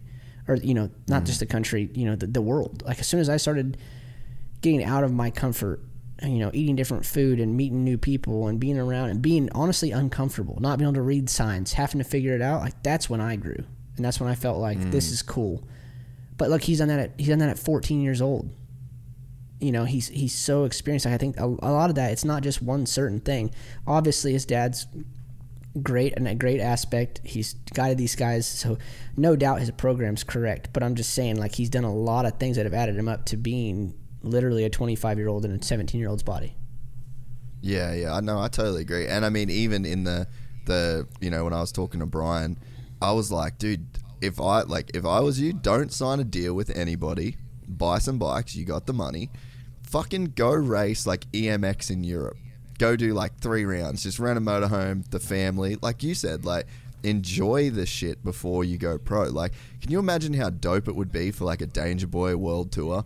Like, goes and buys a bike, goes out, does some EMX races, goes and does a couple of like big, the world's kind of shut down a little bit now, but it's like there's stuff that you could do all over the world that would be just like super fun, and like meet all these people and go to places where you don't have the full semi and you're just kind of out back and you're just another dude. Kind of getting hard to be in that territory now at the level of fame that he's already got. But it's like, man, the experience that you get from, going to those places, like, I mean, in my personal experience, like driving in Belgium, weirdest thing in the world. Like, that was a fucking huge learning experience to be in Brussels. Fucking just had someone try and rob all my shit. and now I'm trying to fucking drive in this place I got no idea. Look, that's the kind of cool stuff in life that kind of does develop you as a person. Well, it's funny. It honestly reverts back to what we were just talking about, suffering. When you make yourself that uncomfortable, and yet you can find a sense of comfort in that moment, that's really how you learn. And it's so funny because, like, I know you know David Goggins. I know we're very similar on how, like, our beliefs of all that stuff are. And, like, I've listened to you enough that we're not far off the same chapter. So, but, like, making yourself comfortable, uncomfortable, that's when you grow, dude. Like, as soon as you can make yourself calm down and be okay with the situation, but yet it's probably the most uncomfortable you've ever been in your life, whether that is, unfortunately being robbed, or being on a road that you're like, dude, I have no idea where that goes. I can't read it. Do I even know where I'm going? Hell no, but we'll figure it out. And, like, I really think that's when you really, truly grow as a person. What's been some of those things for you? Like, what's been some of the most gnarly suffering that you've gone through in those respects? I don't have anything gnarly as far as, like, I'm fortunate enough that I've traveled a lot, but never, like, actually been scared, like, actually, like, robbed or anything crazy. I'm probably close and stuff like that, but nothing too bad. More so just my injuries, and then, like, seeing what I could do. It became like a competition of, like, hey, what can I build myself back to? And I never had a doubt. Like, that's what was more weird, is, like, I should have, and but I was like, okay, this is going to be a challenge, and what's the first step I can do to get back to being better? And then how can I be better when I get back on my bike than I was? Because now I've lost, 12 races. Now I'm behind these guys. Whether you like it or not, there's no catching up. And so I'm like, well, how can I get back to the level I was at least? I've got to be at least where I was at when I crashed. And I think that's where I really grew, and found that side of me that I was just willing, like I said, to just go deep as I had to go to make myself back to that point. But with that said, I mean, it came with plenty of those struggles where I was over it, or, abusing some pain meds here and there and doing stuff like that. There's no way you can't. Like, dude, you get hurt as much as some of us do. It's impossible not to go down that path. And then you're fighting without even really knowing it, probably depressed. And did I really know it? No, I've never thought about killing myself. No, I'm not going to act like I know that feeling. But I've been, miserable, completely miserable and unhappy in my life. But why would I be unhappy? Like, I got hurt, but there's a hell of a lot of worse things that could have happened. I'm still getting paid, still have a great job, all this shit, but you still find yourself feeling sorry for yourself. And I think once I stopped feeling sorry for myself, that's where I grew from a struggle. Yeah, it's funny, like, you're kind of describing Stoic philosophy without describing Stoic philosophy. So there's like the Stoics would believe in, there was like these Stoic gods, but they weren't gods as such, like Zeus and fucking Acropolis and all of shit like that, but they were gods in the form of tests.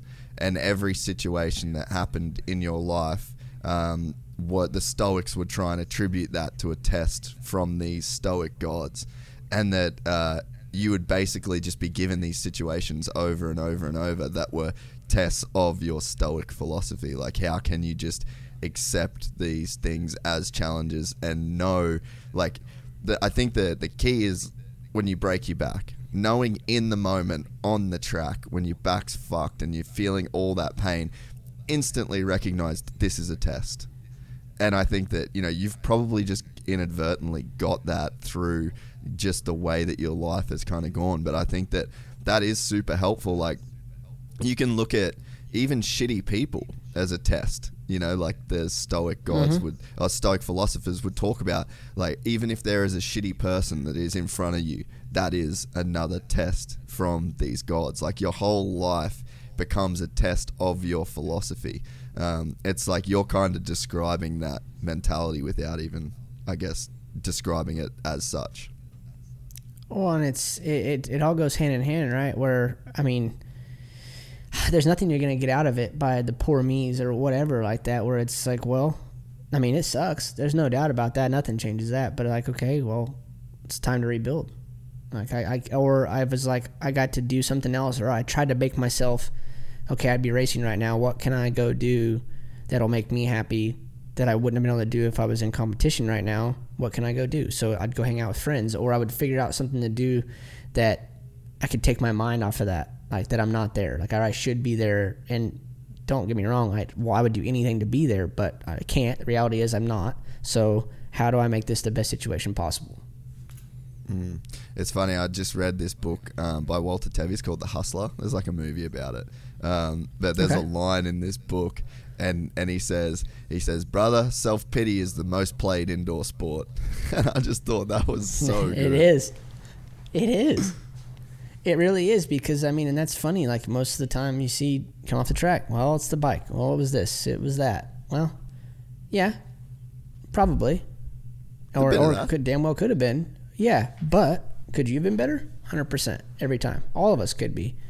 I think you'll never sleep trying to find that next one thing you could be better at, even if you're at the top of your game. You know, there's always one thing you could have done better that day. But I think it's the ones that learn to just trust it and go with it. Yeah, and I think that, I mean, you'd probably be able to relate, but I mean, like, obviously with the injuries and stuff, but like, I broke my hip last year. That was the biggest blessing in disguise, you know, because I've fucking committed so hard to stretching, like harder than I've ever committed in my life.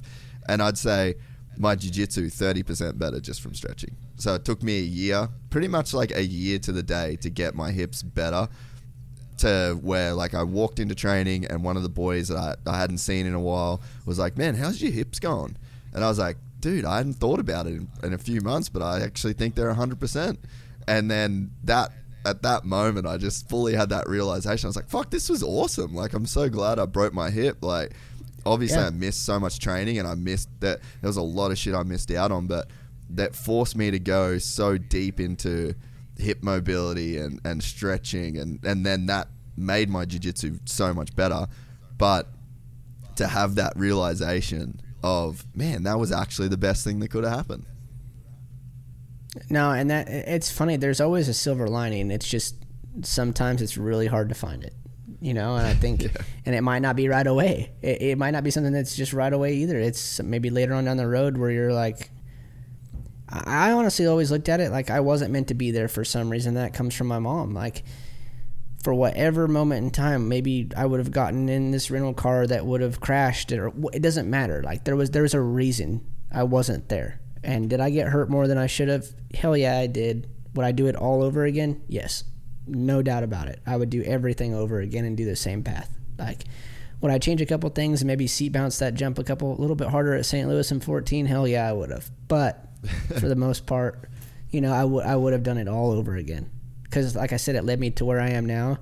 And I honestly couldn't be happier. That's so sick, man. So switching gears a little bit, you start your career at Star Racing, and then you kind of move around with Geico and things like that, and then you do the Geico team manager or like team role, and then go to Star. So I guess what was you said that you didn't even really know that was going to be a thing that you did. Like, I guess talk about your career of being in those team roles, because I mean, I've said it for a while, like, I think you're probably one of the most underrated guys. I feel like that's probably not a thing anymore. I feel like we're pretty good these days on knowing you're one of the guys in that respect. But I guess, yeah, explain that transition and how that all opened up, and then how you developed into that role. I mean, it all came at me pretty quick. Like I said, Geico had offered me a job, and when it was time to retire, actually I was in Australia and I was about to go there and race, and Geico wanted to hire me as soon as I got home. And I was like, yeah, I think, you know, at the first I was kind of not sure quite yet, and my biggest thing for me was to make sure I enjoyed racing when I stopped. I didn't want to stop racing walking off the track in Atlanta and have any remorse to it or bitterness towards the sport. Like, because I was bitter walking off the track there, and not at anybody particular. I was just like, shit, I knew this was it. I knew I wasn't going to get a factory ride. Like, okay, I just crashed again, whether it was my fault or not, it doesn't matter. What was the specific scenario in Atlanta? So we came out. I was actually starting to make progress again. I had gotten hurt the year before or whatever. Again, rebuilding myself. Second year at Cowie. We came off the first turn, and in the first rhythm section, I think it was Nicoletti and Andrew Short had hit in the air, and I just happened to be right in the middle when the bike went flying through. And so then I landed right on my shoulder, break my shoulder blade, break my collarbone, dislocate my shoulder. And like I knew, I'm like, yeah, well, it's over here. Like, and I still had just enough that where I might be able to get rehired here, you know, or somewhere. If they're not going to take me, maybe I'll get the ride and right. But then, you know, you already know I'm not ignorant to it. And I was honestly walking off there. I'm like, how many more times do I want to get put under the knife, like, and get put under? Like, how good is this for you long term, etc. And so I did a lot of thinking. Actually, went to Kevin Wyndham's.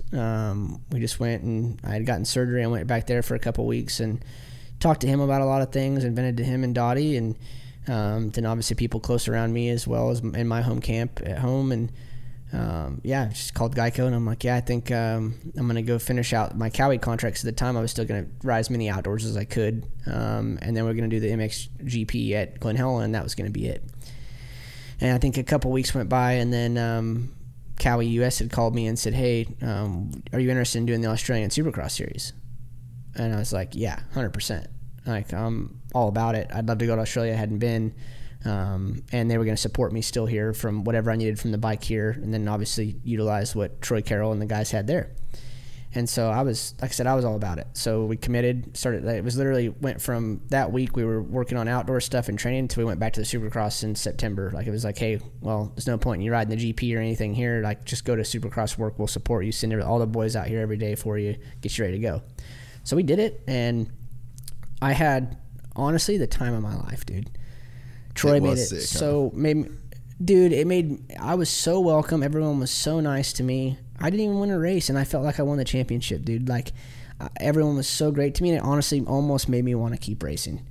Like, if I could have rode for Troy or lived there or whatever, how that would work, taxes and visa-wise or whatever, I'd really thought about it, because he made my last part of my career so enjoyable, and it felt like I fell back in love with it, because the 2 years previously I had been beat down so much that you do resent it, whether you want to or not. And I left there loving the sport just as much as I did when I got on 50s. I was like, man, this is what it's all about. Like I said, everyone was so kind to me, and we had a fucking blast, man. Like, I didn't even know they had Gentleman Jack and Coke in a bottle that you could go in my golf cart and go get at night, and like, that was pretty eye-opening for me too. And that's a good time. So, no, I honestly, like I said, it couldn't have been better. You're living in a dope spot too. You're like, Hope Island was sick, and like, it was. Oh, dude, it was a good. The weather was good the whole time you were there. I'm telling you, I literally, and then like getting teamed up with Reardon, and like Dan and I were like boys, and we're training together, we're riding together. The guys down there at Elevate Fitness was helping me out. Like, I met him at breakfast. It was like nothing was planned. Like, I went there with no plans, and it was like, okay, now I got a trainer, now I got a riding partner, now I got a training partner. Now I've got a better friend. Like, we knew each other, but we weren't like super tight. And then all of a sudden now we're tight. Then he came back and he rode for Star. Now I'm working for Star. It was like all this, it was like meant to be, like you're saying, there's silver linings to everything. And it was, like I said, I don't know. It was so cool to experience all that. Again, more culture that I got to experience. The best coffee in the world, the best food in the world. Like, amen. And like you said, being in Hope Island. And like, I drove a golf cart to the grocery store, to dinner, to breakfast, to Troy's house. Like, I didn't even really have to get in a truck unless I was going to the dirt bike track. So it was like insane. All I can say is, do not plug your golf cart into the wrong outlet, because whoever's apartment that plugged into, they were very upset. I got a very angry note. I didn't know it was specific. Oh, no. I thought it was just free for all for the buggies, and it's clearly not. So, no, that was honestly the best thing I did was that. And then, yeah, I came home, started working for Geico, and it was funny. I was actually at Dallas Supercross. I went over to talk to Dan and check on him and see how he was doing at Star. And then Bobby asked me, he's like, hey, we need you over here. And I'm like, well, for what? And he explained to me, and then eventually he called me, and next thing I know, I told Geico about it, and I said, hey, I have this opportunity, and they said that they didn't want to hold me back, and they supported it, and they said, we'll let you go. Like, here's your 2 weeks. You go finish out the Freestone Amateur National, and then you're done. And he goes, there was no hard feelings, zero disrespect to anybody. They just didn't want to hold me back, and said, go learn to be a team manager and go do it, and we did it, and man, it was, I feel like it blinked and it was 5 years later. It's crazy. Really crazy how fast, honestly, to this point right now. Yeah, man, crazy ride too. And then like the success of the team as well that you're involved in, it just really seemed like there was a real ascension, and you kind of came in at the right time. What like, so riding for Star, it's so different to when you rode for Star. Oh yeah, way different.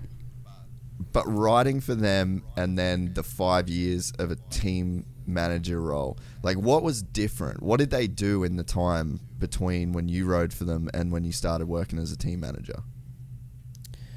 I think that they had a better budget and the same drive. Honestly, Bobby and Brad had the same drive that they did now in 08. And I mean, we were, I think That's a good night. That's a long time, huh? Yeah, dude, it was crazy. And like a good day for us was a 5th. Like that was like basically winning the race then. Like that was good enough. Like, I mean, I was mostly getting 20th. And so it's like, when you think about it then, their mindset never changed off that end goal. It's like we were talking about. It's like you're the underdog, but you literally can't and won't be denied. Like they were going to claw to the top. Brad and Bob were going to claw to the top no matter what happened. Like they both had this burning desire in them that they weren't going to be denied, period. That's got to be inspiring to be around those kind of people. No, it really is, and there's no for an answer, no stone unturned. And like I said, you learn a hell of a lot. They taught me a lot. Respect the hell out of them. Always will. And I know it's mutual. So, yeah, it was cool to be around that for sure. So what did your role look like when you first got there? And like, did you know what you were getting into? Like, what were that first year like for you? Lots of learning and lots of questions, dude. Like, honestly, I probably annoyed the absolute hell out of Brad for probably 2 years. Just asking him, and I was being his right-hand man, essentially. And like I said, any question I had, I went to him because I knew he knew it. And he'd been around forever. He'd been at the Stars since the beginning. So, yeah, I would just lean on him on anything that I had a question about. And there's, like I said, there's trial and error in anything. I made mistakes and still do. So, yeah, it was more so you're just diving so deep into this deep end where, I kind of had a perception of what it was. And I was like, wow, this is gnarly. Like, there's a lot on your plate, man. And it's heavy at times. Like I said, definitely a lot busier not racing than when you are. You think you're working hard, but yeah, come to the race shop for a year. You'll learn pretty quickly that I'd much rather go to the gym and ride my dirt bike any day of the week. For sure. So what does the role itself look like? Like, what was your day-to-day involvement? And then does that like kind of change over the years as you get like more adept to being in the team? I feel like you just have to, on that job, it's just wearing as many hats as you can, right? Like it's booking flights, it's ordering parts, it's making sure these riders are here for this photo shoot, coordinating that, then sponsor relations, contract negotiations with the riders and sponsors, going to the amateur races, the same thing over, developing, with the amateur team, with the amateur parents, being involved with the amateur riders. I think up until about 2 months ago, I've had someone living with me on the team since I've been here.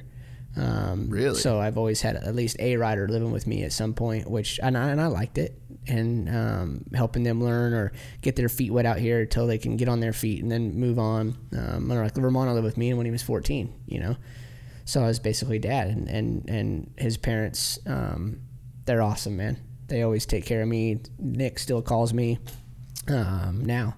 And I think they respect me a lot for being there for their kid at a young age. And like I said, I wanted him to, same thing as the big brother we were talking about earlier. It's like, don't make the mistakes I made. This is what you do. Use your head here and grow from there. So, yeah, I mean, it was kind of a lot of hats, watering the test track. I don't know how to specifically say the exact role, but it's just making sure that you make everybody to try and be as seamless as their day can possibly be, with the exception of the normal bullshit that they're going to have to deal with.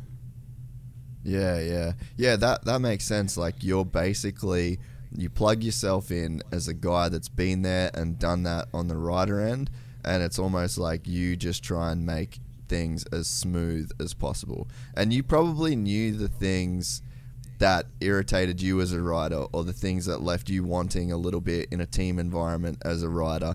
And I think too that there's an element of, and this is kind of one of the like things that I would kind of always think about with guys like yourself and Tyler Keefe, right? Is, all right, Roger DaCosta, he's a fucking old man. And it's like when he was 20, 19, that was the 70s, the 60s. Yeah. So it's like, it's different. Like, being a young man in 2021 is a fucking lot different than being a young man in 1960. And, times changed. The role of the rider has changed in that time. The demands on the rider have changed. So I think that, it was one of the things that, I'd spoke on it a bunch of times. Like, I think Will Hahn is one of the most underrated team managers in the game, because you've got this guy that, like, he just did it. He was just there. He's just been through the same shit. He's moved to California from Texas. He's been through winning championships. He's been through this amateur feeder system. Like, there's so much relatability that you bring to the table that nobody else can. Tyler definitely can to a point, but he didn't have the career that you had. And I think that level of relatability, and then I guess for you to then explain the role that you were kind of playing, it's like you just knew what you probably wished you had as a rider and team manager at times. Yeah, and I think I got a lot of respect from the riders because, I'd go training with them too. There was plenty of times where we would go race mountain bikes last year, especially during COVID when we weren't sure when it was going to return to normal. Or if it was going to, or whatever the case, and like seeing that, like, I'm down to dig, like, let's go, like, how much harder can you dig? Can you beat me? You should be able to beat me. I'm the manager. I'm not a rider anymore. And, I think they saw that kind of dedication to me, and what I was trying to teach them wasn't like trying to beat them. It was trying to show them, like, dude, it isn't so much everything that about, like, the perfect bike rider, this or that. You still got to be able to dig and want it. Yeah. Yeah, that's got to play a bit of a role as well, knowing that you'll go, and it kind of makes sense that you've gone into this trainer role now, is that you're still so actively out there pushing yourself, and you can be the example to these guys like that. I mean, I'm sure it's a fucking huge culture shock for a kid like Romano to come and live with this dude that's won championships, the manager at Star, and will just go out and whip his fucking ass around on a cycle bike. Well, it was funny, dude, because that kid, he's special, man. Like, we took him, his first mountain bike ride was going and climbing 3,000 feet. Like, we didn't take it, like, it was his first introduction was, we'll see at the top.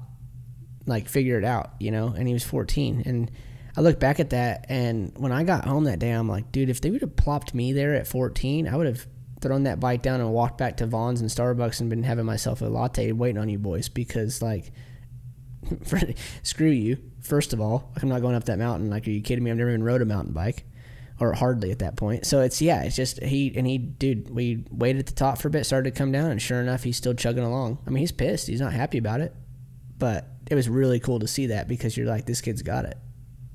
That's so sick.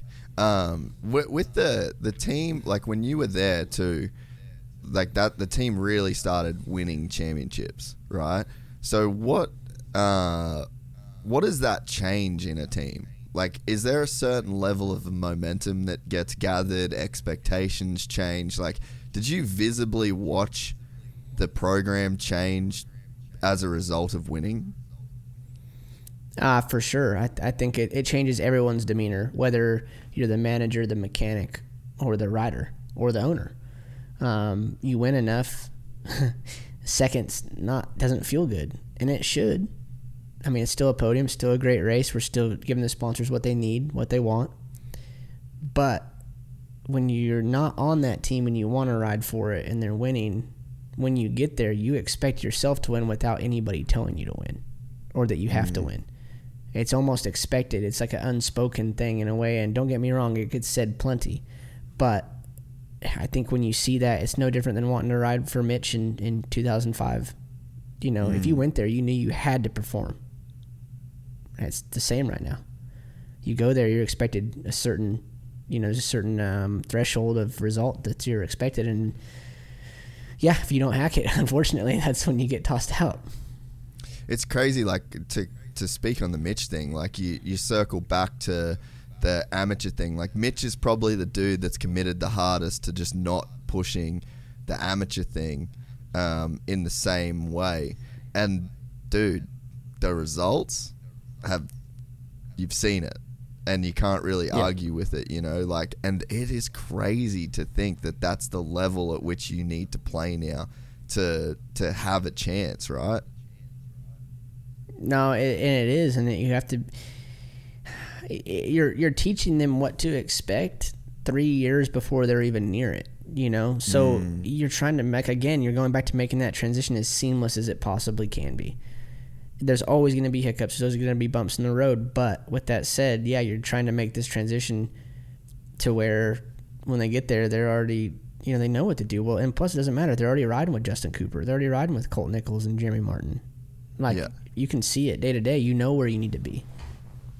So with the, I guess the biggest change recently in that program would be they bought the goat farm, and, you know, Florida Living is now the standard for Star. Was that, like, two parts of this question, I guess. Was that a big part of you going with the whole gas program? And what do you think that is going to do for Star? Maybe we'll start with that. Like, what do you think, is that the next step for those guys? Or is that going to kind of create... like, could that even create some barriers where guys are just going to be like, I want to ride for Star, but I don't want to live in Tallahassee? You know, I don't know. I don't think that'll change. As far as them getting riders, I mean, they'll make it work one way or another. They always have. I mean, most people don't want to live in California, and they've made it work like that. So I don't think that'll hinder them at all. I think it was a great decision from the team standpoint. I mean, own your building, own your land out here. The rent's so high. Don't own it. You're putting money into kind of nothing in the future as far as putting assets together for a team. So, yeah, I mean, it makes sense on a lot of levels. They're able to change the track how they want it. Definitely going to be a lot of work, but, I mean, if anybody's ready for it, they can make it happen for sure. I don't doubt that for a second. And so did the timing of that kind of coincide a little bit with you signing to Gas, or do you think that it would have happened regardless, just because you were ready for a change? It's really hard for me to say. It didn't hurt the decision, if that makes sense. I didn't want to leave. My fiance's from here. Her dad lives across the street from me. We're ready to start a family. There's lots of things in that tied into the decision. And honestly, she would have done whatever. She didn't really care, honestly. And I just thought, you know, I don't have family here or Florida. So for me, it's nice having what family I do have across the street. Her, even though it's hers, it's still nice knowing that there's people here that are my family, you know. And so that was a big thing. And then honestly, dude, Tyler and Justin ended up being extremely persistent, if that makes sense. You know, Tyler had been trying for a while, and then, you know, Justin and I have been friends for a long time, and he just wouldn't take no for an answer. So, and even we said sort of off air a little bit that even what year was it at Hangtown? Like, you even got a little bit of encouragement along the way that maybe, like, so you'd never even thought about it until Jeremy even kind of said an idea about being a trainer. Yeah, pretty much. And then I had like TKs. I went on the side of the hill watching, it was during the moto, and he's like, hey, dude, you know who'd make a hell of a trainer? And I'm like, who? And I'm looking around, like, I don't even know where we're by, you know, and he's like, you. And I was kind of like I walked off, honestly, like, is he fucking with me? Or is he serious? Like, I couldn't really tell. Like, I've known Tyler forever, and I'm like, I didn't know if he was honestly just messing with me, or I'm just like, And then I honestly just didn't think much of it. Got back to work. Yeah, right? Like, it's hard to tell when he's joking or being serious. Taken like that. Yeah, so I was like, I don't know if he's like just fooling with me, like trying to get in my head, or is he actually being serious? And then, yeah, I mean, he was serious for sure in it, but I almost didn't take it seriously because I was like, I didn't see myself in that role. I really didn't, and I don't know why. Huh. Isn't it crazy how an idea can work? Yeah. It really, and then now being here, I'm like, dude, I'm like geeking out. Like, I got my first dirt bike. Like, what's the next thing? What can we do better tomorrow? What can I do? What can be this? What's the next best machine that we can add to the gym? Like, it's like I can't wait to. And then I'm trying stuff first. Like, okay, I'm gonna try this gel, and then okay, oh no, that one doesn't work. I'm too jittery on that one. It's like, okay, it's crazy, dude. It's awesome. That's so sick, dude. Yeah, I mean, it is like it's funny, you know, but you were so good as a team manager. Like, you're so good in that role. There's so much success that was generated in that role that it's like there's almost no reason to look left or right. And then someone comes along and they plant an idea in your brain, and then that idea is just a little seed, and then that seed starts to grow, and then you kind of look around and, you know, you make the jump into this new role, and it's just like, dude, I can't believe I didn't think of this.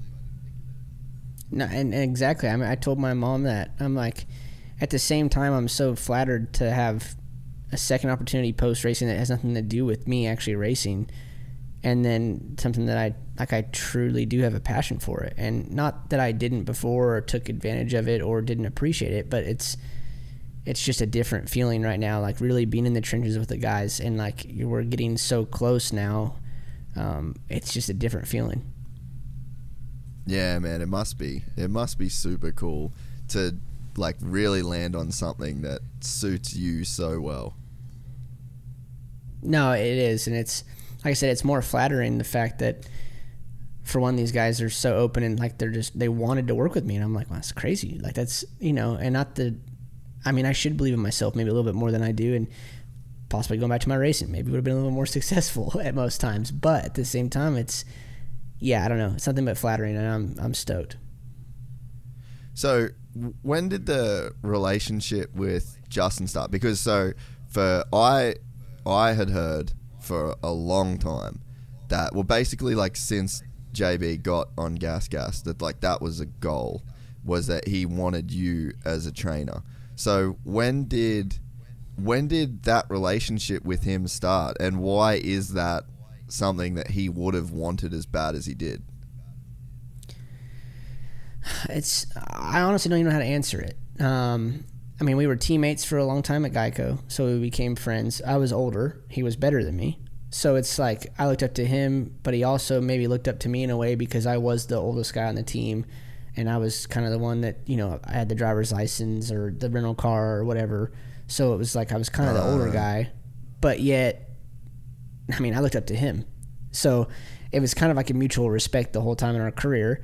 Yeah, he's cleaned me out, for sure. He's cleaned everybody out. And, you know, but I never, like, I don't think I ever held it on him enough where he would, like I didn't care. Like, he'd come over and say sorry, and I'm like, well, you know, you're an idiot, but we know, I get it. I was probably in the way. You know, we'd high five and whatever. Yeah, I'm like, hey, I get it, you know, and I never got mad. And I think that was part of it. And I think we were always good to each other, one way or another, in our passing, or, hey, how's it going? Good luck tonight. See you later. We just had a mutual respect our whole time. And then when he was riding for Yamaha, dude, I don't know. I think I did a little bit of testing for him, and I think we worked on some starts, and he went to the Redes and he hole-shotted, and then he won. So it was like nothing planned. It just happened to work into place where I wasn't kind of tied up that day. We helped him a little bit, and then I helped him a little bit one-on-one. Just, I'm talking, I mean, it wasn't much. It was a little bit of minute stuff, and I think he enjoyed it, and honestly, so did I. And then that's when it kind of started, and then I, you know, he was like, man, I need you in my corner. I want you in my corner, and this and that. And I was just kind of, again, just like Tyler, no different. It was like kind of unsure of myself, like, nah, you know, I have a job, I'm okay. And, you know, I'm not sure about that. And then, like I said, he didn't stop, dude. And yeah, why exactly he wants me there? I mean, besides the fact that I'm just completely flattered by it, I don't know the exact reason. And I think just because I think he knows, I know what they go through day to day. I know what it feels like at the end of the day at an outdoor national, like how depleted you are, how you feel, and on Monday what to expect. And then if he says he's tired, he knows that I know he's not, you know, BSing me. I know that, yeah, he probably is tired. You know, we've just done 4 races in a row and still practicing and all this stuff. So I think that, yeah, I think that's probably it. Yeah. Man, fuck, what a crazy, like, that I didn't know that you guys did the you know, worked on starts and stuff together. And then, so as an athlete, like when you do something and you haven't won in a long time, and then something happens and you win, whether it's like fucking Christian Craig with red gloves, like that probably started somewhere like that. Like there's some powerful shit that goes on mentally when you tie something to a race win. And then, so let's fast forward, you start working with Justin and Melville. and people are just like, what the fuck is going on? Like, what, people were saying, like, what could Will Hahn possibly have done in 2 weeks? But it's like, okay, the issue with Justin is obviously not fitness or riding a dirt bike fast. Like, there's something missing, and like, Justin obviously felt that there was something missing. So it's pretty crazy what can happen in a guy's mind around like ingredients for success. Well, I think it's more so the trust in me. I trust him, and yeah, we didn't do anything that changed him in 2 weeks from 5th to 1 like that. No, it's not. That's not like that. But it's the overall demeanor of the whole team. Like, I think everybody had their position. Everybody was happy. Like, dude, the vibe under the truck, like, I can't even explain it. Everyone's high-fiving each other before we even won. Like, it was just going to be a good day regardless. It didn't matter what was going to happen. Then Michael's crushing it. Pierce was too. Unfortunately, he crashed. But it was just one, like, that was our bad part of our day, was Pierce got together with RJ, and, like, it was scary because we thought Pierce was hurt. But luckily he wasn't. And it's just, it's crazy how those things come together, but it's honestly just the overall environment of everybody. When everybody knows their role, when everyone's clicking, and at the end of the day, dude, it sounds stupid, everyone's happy. Happy is a big, big role. Yeah, and I think it really shocked so many people that, because, like, for me, so Justin Barsha is, for mine, one of the coolest people in the sport. And the sport needs him desperately. And for whatever reason, this year, he's just gone, fuck it, I'm going to be Justin Barsha. I had no idea. Like, I've never really hung out with him at all. He's one of the few dudes I've never really worked with over there. I didn't know he was as cool as what he is. That, like, the dude that he's, like, showing to people now, where has this kid been forever, man? Like, how is he this late in his 450 career and just now showing us what he is really like as a person? But it goes to show, man, like, there's a reason why he didn't for a long time. And, like, he's going to come do the podcast at some point. I can't wait to talk to him about it. But there's a reason, man. Like, he held back. Like, he held back for a huge part of his career. And for whatever reason, you're seeing that he feels like he doesn't have to now. And it's translated into, he's won the opener, he had a brilliant Supercross season, now he's won an outdoor national. It's like, dude, we've got this, like, this is now a national treasure. Well, and I think what you're seeing with him kind of relinquishing that is, I mean, you're scared to do that for a long time because this sport teaches you to, tie the tie up real tight, and it's got to be blue collar and you got to be by the book and this and this, no tattoos and blah, blah, blah, and I think all that's somewhat changing now, luckily. Like, all the stuff that was frowned upon is not so frowned upon, and then we're finding out that it is okay to smile at a dirt bike race and that you could still win while having fun. You don't have to be miserable to win. And I think that we're starting to get back into that. There has to be a balance. We're never going to go back to Havasu. I understand that. Everyone's too fit right now. I said, but it's just cool thinking that we're making that transition back in the middle. Havasu, though? I know. I mean, I agree. But I do feel like we're almost having that balance now. It went from maybe one extreme to the other, and I think we're finding that middle ground that we can have fun riding a dirt bike. And you know what? The team's also explained to him that they want that from him. They want him to be the fun guy. They want him to be his personality. And then look at BAM TV, dude. Like, it's not an act. That's him. Nah. The roller skis, dude, when I got out that day and he was jogging in place by his Sprinter van with those short shorts on saying, what should my heart rate be? Let's go. Let's go. And I'm like, that's when I was like, dude, I love this guy. That energy, that's what I needed right there.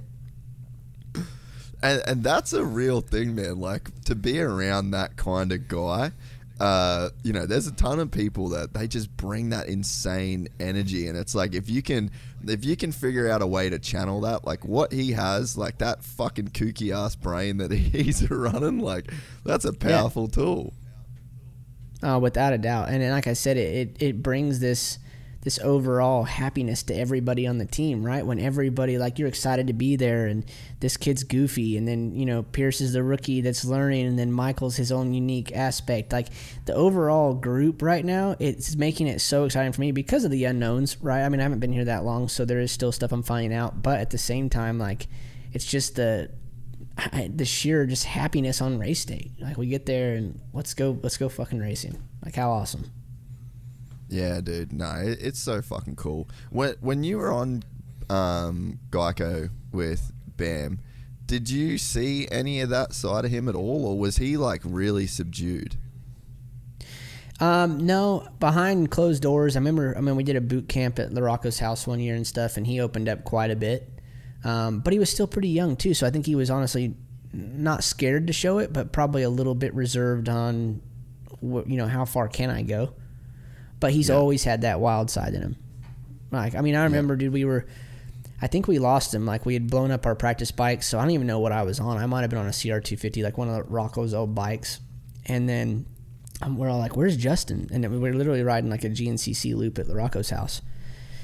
And all you hear is like a horn, and you see a light come over the hill. Well, he had found like an XR650, and he didn't ride the trail. He just comes blasting through the trees with it wide open and blows. The headlight goes flying off the bike. Like, the seat's off now at this point. He comes brake sliding up to us like, what's next, dude? And we're like, dude, you just wrecked the bike. He's like, what? What happened? You know? We're like, okay, well, carry on. Let's go. Let's roll.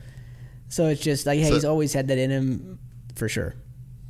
Yeah, so it was like always there, but it was kind of like he obviously felt a lot of pressure to not be that guy, which is pretty gnarly. Like, if you kind of, given the context that we've got now of like this fucking wild man, like, he's always been a wild man on the bike, but then, you know, to then go like, it's almost like the bike was the only place he actually could express who he sort of felt he was.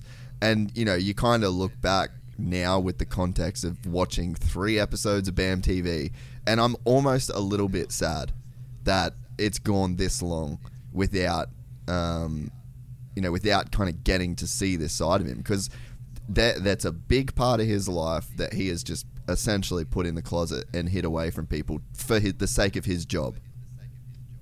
Right. No, and that's the thing. I think you're probably scared because you're getting paid a lot of money, and at the time it's to win races. It's not to be funny or to do anything else of the sort. So it's like, well, and like I said, if you didn't look or sound focused, you weren't doing your job. And that's not the case. You know, you can, like I said, you can still have fun. This is, at the end of the day, and I don't want to be, it's going to sound bad, but it is just dirt bikes. It's okay. Like, let's make sure it's fun first. Like, why did you start riding? Because you liked it. And it was fun, dude. Like, you're probably going to get the most out of yourself if you're back in that same environment. Like, yeah, things change. Your skills gotten a lot better. Your fitness has probably exceeded anything that I ever thought mine would be, or, you know, for anybody for that matter. But at the end of the day, like, why did you start doing this? No different than when I left Australia. I was having second guesses about retiring because I was like, holy shit, I fell back in love with it again. And, like, the more we can get out of that, the more you're going to get out of that athlete. I really believe that. Yeah, and I think that with Justin, this is probably going to prolong his career. You know, like, I don't know, how old is he now? I should probably know this, but I believe 27 or 8. Yeah, okay. So, I mean, he's essentially, like, done in the eyes of, you know, like, traditional championship winners right. in the sport, like, if you go off history. But, you know, I thought after Millville, there was, like, this combination of, because, again, like, he's one of my favorite riders. Put a bit of time into thinking about old Bam Bam. But I think about the story of his career, and I'm like, damn, dude, like, he needs to win 3 Supercrosses a year and 2 outdoor overalls, and you pay that motherfucker big money so that he stays on your team and is a huge draw. So it's like, if he's 27 now, he can win Supercrosses till he's 32, 33 maybe. You know, it's just like, and then he wins some outdoors. And I'm not saying that he can't win a championship. I'm not saying any of that. I'm just saying, like, in terms of him being this, like, mega impactful star in the sport, you need to win a few Supercross races, a couple outdoors, keep doing BAM TV, keep being the coolest motherfucker in the pits. I mean, look at Ricciardo, dude. There's literally nobody ever wants Daniel Ricciardo to retire. Daniel Ricciardo will retire. No. People do not want him to leave the sport because he's the coolest motherfucker in Formula One. Dude, I love F1. If he has a DNF or something, I honestly struggle to finish the race. Yeah. Like, and it's not just because he's my friend. It's because, like, he's got that flair. He's going to make a gnarly pass. He's going to make things exciting. His radio's funny.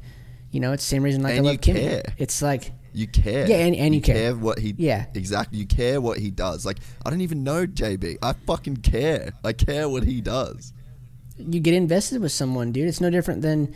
You know, I got into football or fantasy football because I wanted to get more into football. Then you get invested in a player that you like. And the next thing you know, you like that team because of this player. Then he leaves, but you still like that fucking team because now you've been invested because of this guy. It always correlates together. It's crazy. But no, it's the same thing. Yeah, so I think that, I mean, the fact that you're seeing Justin win races now is like a real testament to... like opening up and letting himself go. But it's like that now. I think he's carved out a value within the sport. Like previously, before this year, his value was only winning races, right? But that value now has gone through the roof. Purely because of, like, honestly, 3 fucking YouTube videos. And his career is now worth so much more to so many people. It is insane. And it might sound like hyperbole, but it's not, man. That's the difference that it makes. No, and it's crazy, but that's the era that we're in now, right? Like, social media matters. When a sponsor approaches you, it's, well, how many followers do you have? Do I love that? No, but that's reality. You know, we have to do it, and no different than YouTube. But you know what's funny? I have DirecTV at home. I end up watching YouTube a lot, and it might not even be, it's not all dirt bike stuff. I come across something on there that's like, wow, this is cool. And then you're engaging that person the same way we're talking about. Then all of a sudden you're like, wow, that guy's actually pretty cool. And now you watch his golf videos or whatever the case it is. It's just, it's funny how that translates, and then how you can almost feel like you know that person without even meeting him. And that's how that's how he makes everyone feel in those videos, and that's why everyone loves him. You almost feel like you're invested with him in a sense because he's so normal. Like, he's completely himself. You can tell it's not an act. He's just spazzy like that, and it's awesome. And people engage in that shit because it's not a scripted line. And like, well, I got 7th today, and you know we're gonna get him next weekend. We'll see you guys. Thanks. And it's like, well, we know what you got. We watched. That's why we're watching this video. We watched the racing. Yeah. So, yeah, I mean, for the most fans know. Yeah, and I think too, like, so a guy like Barsha is super important, and I think Ando is the same. Like, Jason Ando, he really started this shit, so we got to give him the props. With Jason Anderson, right, you see a guy that's just like cool as fuck, and he also doesn't give a fuck. Like, he's like, this is me, this is who I am, this is how I feel about shit, and I'm gonna be who I'm gonna be. And then so like for me, I take from that, and I look to him. That's a guy that's bold. Like, he has made his choice, and he's sticking to his guns. So then I'm in Australia and I'm watching Team Fried videos, and then I'm looking and I'm like, fuck, man, I'm gonna take a little bit of that in my life. Like, this is what I believe in. This is who I am, and I'm gonna be that guy. I respect him for the level at which he's committed to that. Maybe I can adopt a bit of that in my life. Like, am I moving and shaking around different people? Am I trying to fit in? Am I trying to, am I making people happy by acting a certain way? Or should I be more like that? And then you get a guy like Justin, spazzy motherfucker. And it's like, all right, he's just being himself. Like, he's down to risk it. Like, he's down to risk people probably thinking he's an idiot at times. But there's value in that. So I can look at that guy and I can be like, you know what? When I'm in that kind of mood and when I'm feeling like just being a dickhead, like, it's okay to be like that. That's a guy that I look up to and that I respect, and he's doing it, so you take from him. And then Ricciardo, you look at him, always got a smile on his face, always being the nicest guy, always cracking a joke. He's always playing down his success. He's almost like self-deprecating to a fault at times. And it's like a level of humility that he has, that's something you can take from. So I think that, it's even goes beyond just like being a likable guy and being marketable and getting sponsors and stuff like that. Like, you really can be a person that people look towards for inspiration. Like, you can be definitely like a light in people's life just by being yourself and taking there's like a certain amount of license that you take to be yourself, and that comes with a certain risk and it comes with a cost. And I mean, Jason Anderson's probably felt that cost, but it's like the cost to him is probably worth the investment to all of us, if that makes sense. Oh no, without question. Like I look at that and I relate it to, have you ever heard Daniel after even a shitty race blame the car or the team? No. Never. He takes it on the chin himself. And that to me is how you define someone. Like, he's never pointed the finger. And who knows what goes behind closed doors? Like, I don't even know that. And it's, I've been there with him, but I've never seen it. But I just know he just takes it and he's pissed about it and wants to be better. But that's how you grow too. Like, that's how you get better. That's how you, like, if you blame everything, like, I mean, at what point do you look in the mirror, What was that experience like, going to F1 with Danny Boy? Surreal, dude. Like, again, one of those things, like, my dad's watched F1 since I can remember being able to open my eyes. Like, that, he's always done it. And like, where we were from, that's like super weird and random. Like, if you didn't watch NASCAR, you're weird. Yeah. Right? So yeah. And we didn't. My dad always was into F1 and always into German cars or any kind of European car, Audis, Mercedes, didn't matter. Like, he loves them. Always had Auto Weeks and all these magazines. So, whether like it or not, I was raised on that. So, and for me, it didn't matter. If it had an engine, I was into it. So, growing up on that, and then next thing I know, I meet Daniel. Somehow, I guess I'm weird enough or he's weird enough like me that actually want to be my friend. So that's awesome. And so next thing I know, I'm flying over there training with, yeah, and so is he. I think if you met him on a street corner, you'd have no idea he races. He treats everybody the same. He honestly makes you feel like you went to high school with him and you haven't even known him more than 5 minutes. That's where I learned most of this stuff too from him. Like, without even, again, he doesn't know this. I've never told him this, but it's like everyone he talks to, he makes them feel like he's known them. Who else did that? Kevin Windham.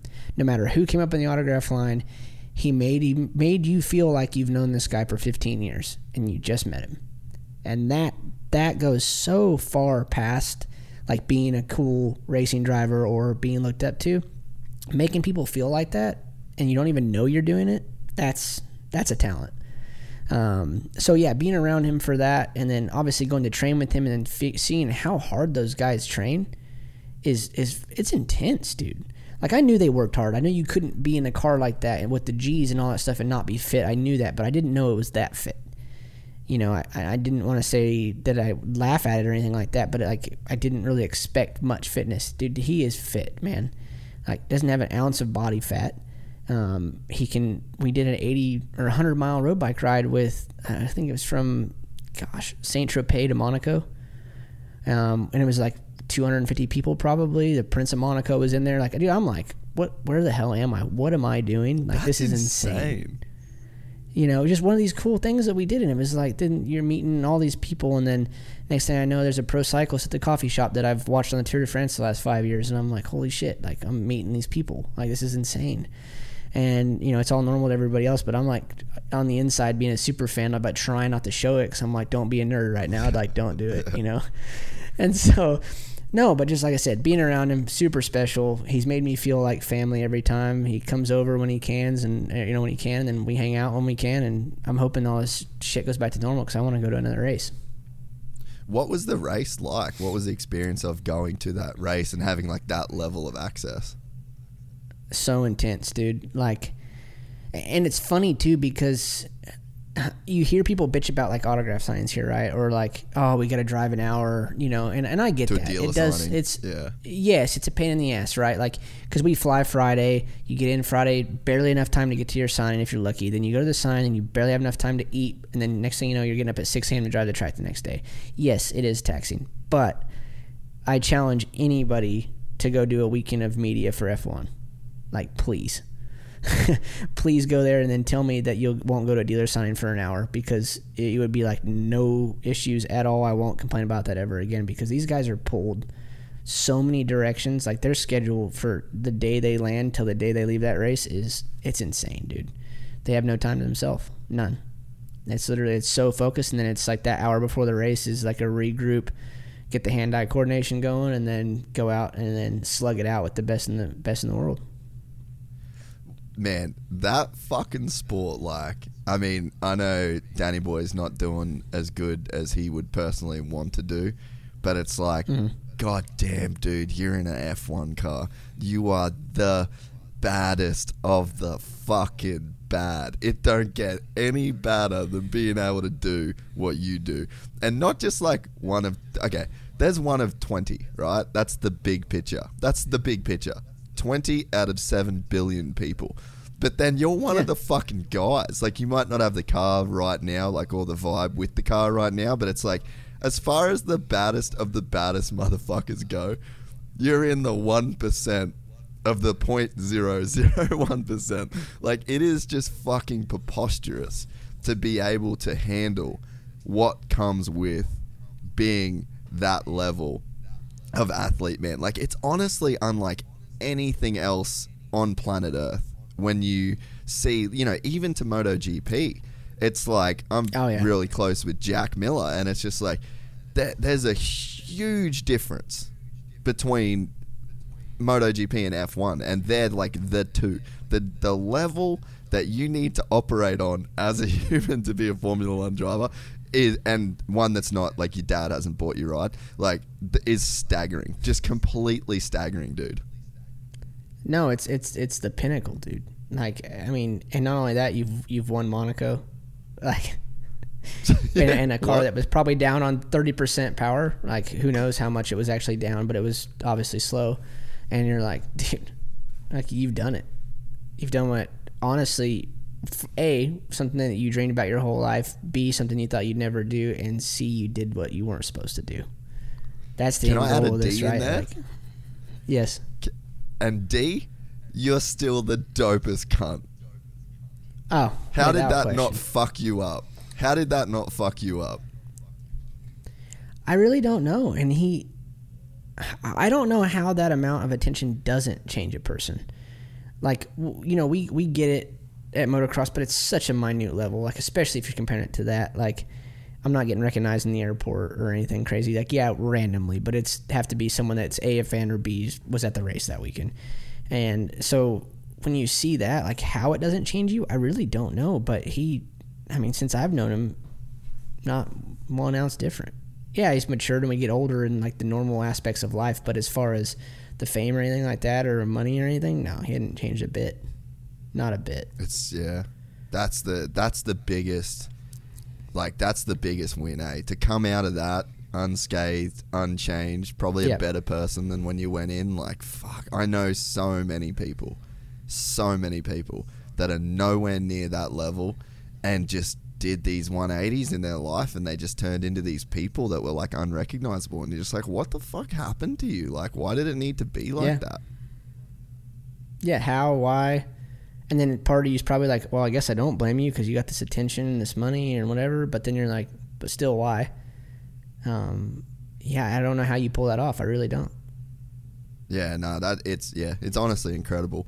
What can you think, like, so from being at Monaco and, like, or being around F1 and, you know, MotoGP as a guy that, like, loves those sports and also loves our sport, like, what translates, what should we learn from those sports? Like, what do you think we can take? Because, I mean, for me, motocross and supercross, like, dude, you look at, I got into football, exactly what you said, like fantasy football. So, like, Nate Ramsey was the reason I got into football over there. He kind of, like, got me in some fantasy stuff, and I loved Odell Beckham. Like, I found some cool players that I liked. It's exactly what you described. But once I really started watching football, like Thursday and Sunday every single week, I was like, fuck, motocross is behind the times. Like, there's dudes that their job is just to study tape. And, you know, like, moto is pretty antiquated when you think about it, but it's like, it's still growing. And I think that there's some crazy levels of like in terms of you know how whenever you hear about football, you hear about the organization, like, oh well, it's a great organization. Like, I think that you're sort of starting to see that in like Star, and I know that TK kind of thinks of it in that regard. Like, he's got his idea of like how the organization is going to run. But like, what can we borrow from sports like Formula One and MotoGP? Like, how can we really blow the lid off this bitch in terms of the organization? Part of it's going to be, I mean, purely the money. I mean, I think budget, we need some of that. Yeah, you're going to need a little bit of the budget for sure, because you can hire some of those people that are also, like you're saying, studying tape the whole time, or you got one guy that's, you know, for one part of the data, not all the data. It's probably just the engine temperature, and that's all he's monitoring, you know, and then you got one guy monitoring the chassis data. Then you got another guy probably doing, you know, whatever, just the motor temp, not the coolant temp. It's actually the motor temp or the tire temp, you know, tire wear. So I think with all that, I mean, there's a lot being said about that, but the overall, I think it's how it's viewed, right? And like I said, just going back to it, the media obligations that they have to go through on the weekend. That's why they make billions for a team, is because they're willing to do this. They're going to each one of these places with the drivers that they promised. They're doing the signings, or, I mean, I've never been to one, so I really don't know exactly. Like, I just know he was getting pulled every direction, every hour to go do media. So I just know that they're doing the right things at all times, and I think we probably overlooked that. That's probably why we haven't gotten the massive outsides. Like, I mean, obviously without Red Bull, Monster, and all that, we need these guys. We have to have them. And that's awesome, and I'm beyond thankful, obviously, in my career that we had them. But we do need more. We need more of them. Yeah, definitely. And I think, it's like that would facilitate. Like, so if someone gave you a checkbook, right, as like, hey, Will, we got this fucking deal. We got $10 million for the team for Gas Troy Lee. I'm going to give you $2 million of that pie for you to work on your shit. Like, what would be some of the things that you would implement with that kind of like, you know, big money checkbook style deal? Oh, dude. Right now, because I've been geeking out so bad on my side of it, like, dude, I would go big. I'd have every recovery equipment you could get. I'd have the perfect gym, and we'd have every cryo. We'd have every machine that you could get. Because, I mean, if you could recover 5% better after a race, I mean, dude, that's huge. That's huge for, like, if Tuesday could be that much more, productive after a race weekend. If it could be that much better where you're half a second a lap better, that next race is going to be half a second better. You know, and if you just won, that's just even better. It's just, I don't know. Like, I'm kind of, like I said, I'm going like all in on this, and I love it, and I don't know how not to. But yeah, I don't know where I would end. You know, I'm trying to do that right now, and I don't have $2 million. I'm wanting to go like, hey, what can I get next? What can I apply to the gym? What's going to make it easier for these guys? You know, like, what muscle stems can we get? Like, what's a good doctor to go to for rehab? Who's the best massage therapist? All this, like, it's just, you're just trying to figure out all these things. But yeah, if I had that checkbook, I'd hire all those people.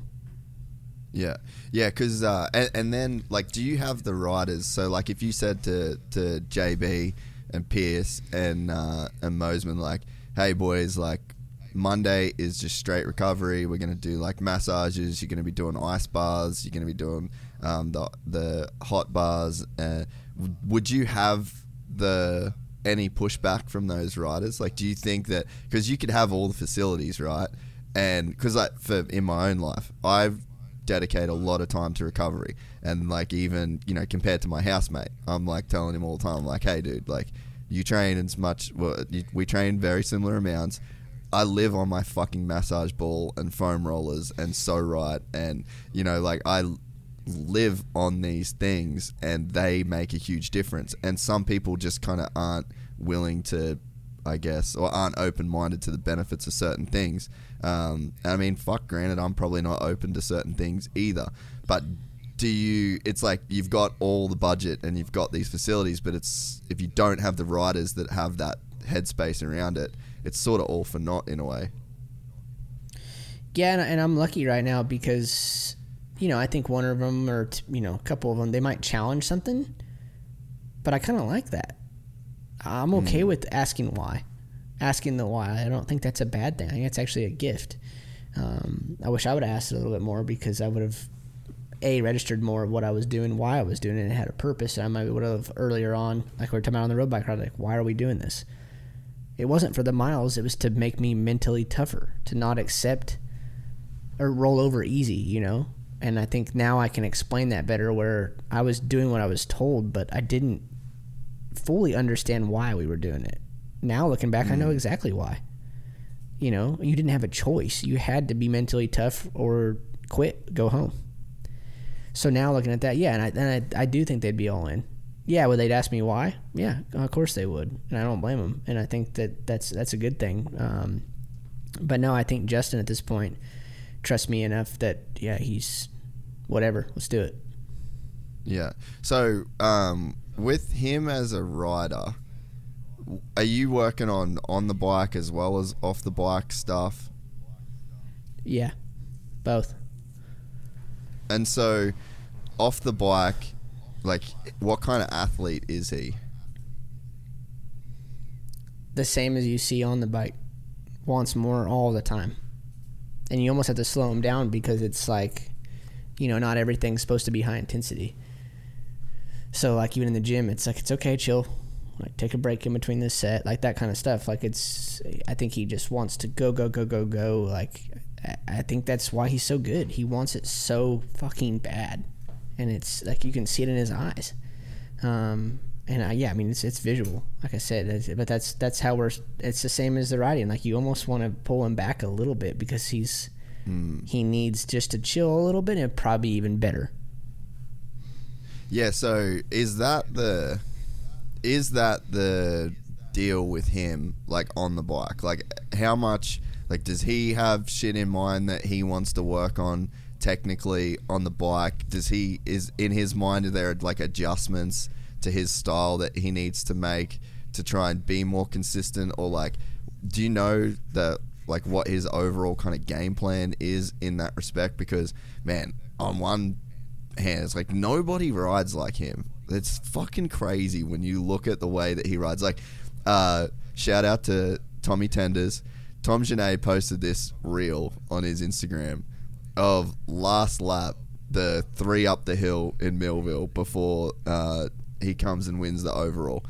And, like, the fucking scrubs that he laid down on those 3 jumps up the hill, yeah, before he was about to win an overall on the last fucking lap of the race. I was just like, dude, you're a straight up psychopath, man. Yeah, I mean, he came right up to me and he's like, dude, I gave everything I had. I said, dude, no one's doubting you, brother. Like, no one doubts that for a second. Both of you guys did. Like, no one's saying, like, you probably could have gave a couple more there. Like, no, we know. No, I mean, that's how he is. And I know he wants to have a game plan, but I think, honestly, I don't think at this point, I think you work on some of the weaknesses, but I also think you just make him that much stronger to where he can ride how he wants to ride.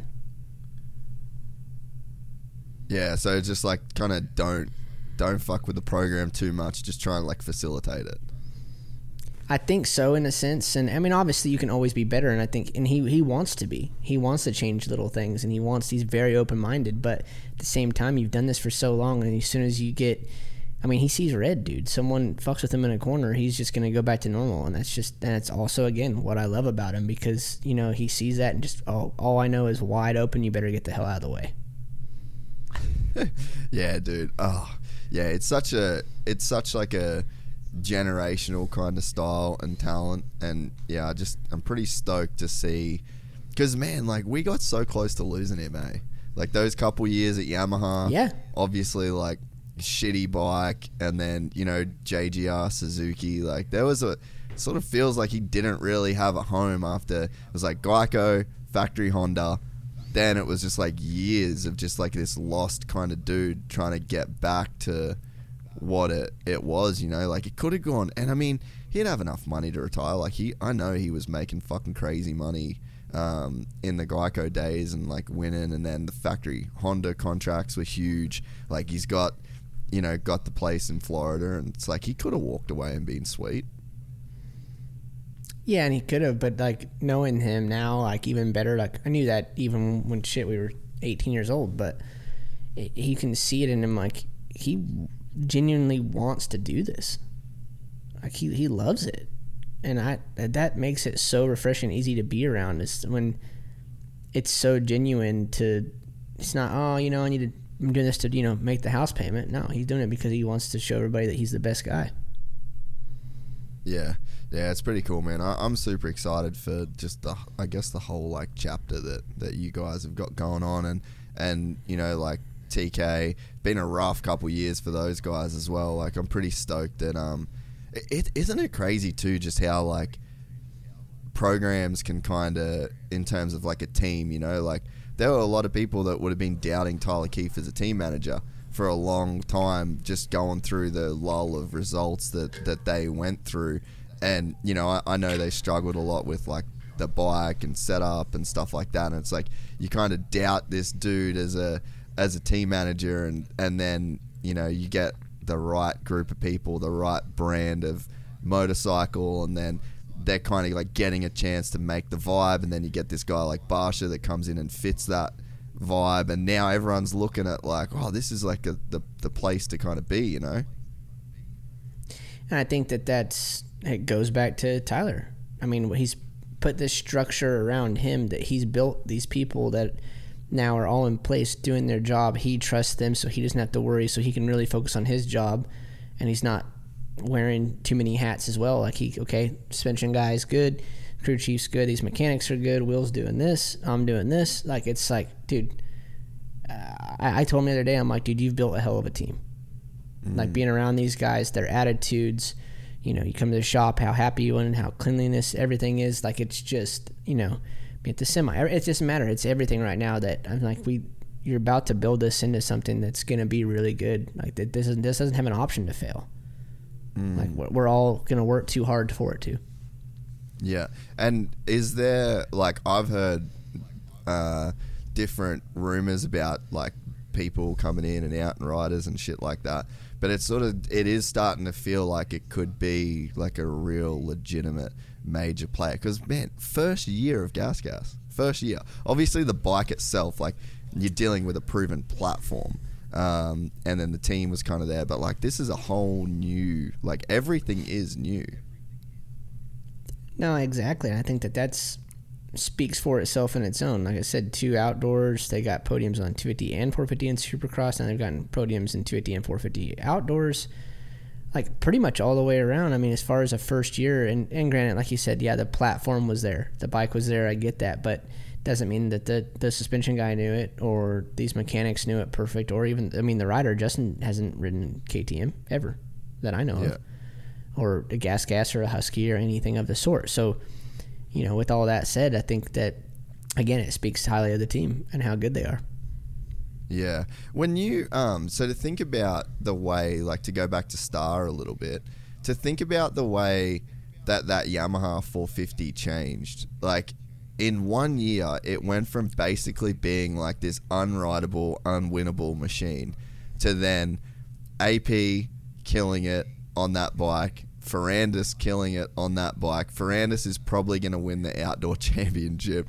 And as the little fucking cherry on top, Tomac's going there next year. So it's like, can you believe the transition that bike could make? Like, can you speak at all on like how that can even fucking be possible?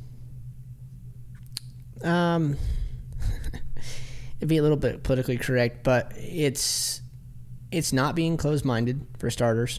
I think that there was a group that needed to be reset, that this has always worked for however long, and while it doesn't work anymore, the bike's heavy, it's this, it's that. Well, how do you make a heavier bike better? You shave weight off of it. And, just honestly, again, it goes back to Brad and Bobby, like I was just saying, from 2008 to now. Like, there's no mountain that's too tall to climb. And again, respect the hell out of it. They'll do whatever it takes. They're going to work till midnight every night, or shit, not even go to sleep for that matter. And again, I mean, you got to admire the hell out of it. They've pulled it off. Yeah, man, that is pretty crazy. So, taking off any team hats that you've got associated with, what do you think about Tomac going on that bike next year? Like, what's he looking for? I think just a change.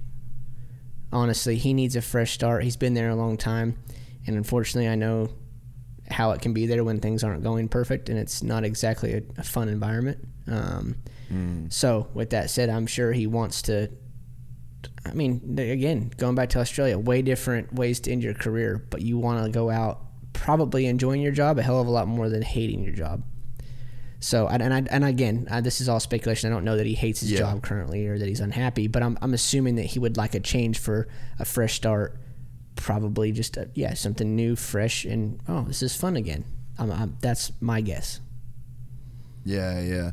I mean, he's like such an enigma kind of dude, eh? Like he can just come out, completely smash everybody to pieces to where when you watch that moto of that day, you're like, geez, nobody could beat this guy. And then the next moto, it's not the same thing. Like, do you, from the outside looking in, like, what can you even put that down to? I honestly don't know. I feel like if I knew I could win like that, like truly knew it and believed it, I don't know how you could go out and go get a ninth after that. Like the way he demolishes people, like from 30th to 1st by halfway and then still pulls 20 seconds and it looks effortless. And then he never stops smashing the track. Like he's literally punishing the track for being there. He's going so fast. And you're like, how is this even possible? You know? And then it goes out and you can see a ninth place. No, I don't get that. And maybe more mental, maybe exerts himself more because he is getting older. Like maybe he doesn't have quite enough in the tank second moto, which I highly doubt. He's always worked his ass off, so I don't think that's it either. But man, I don't know. It is bizarre, isn't it?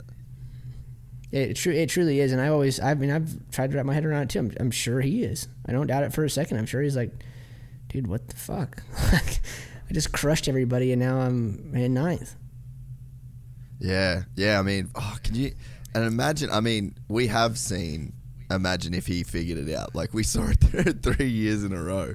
But it's like, how do you go from, like, that guy to that guy? And it's like, the bike's not, I guess, that much different. I mean, easy for me to say the bike's not that much different. I'm not the dude riding it.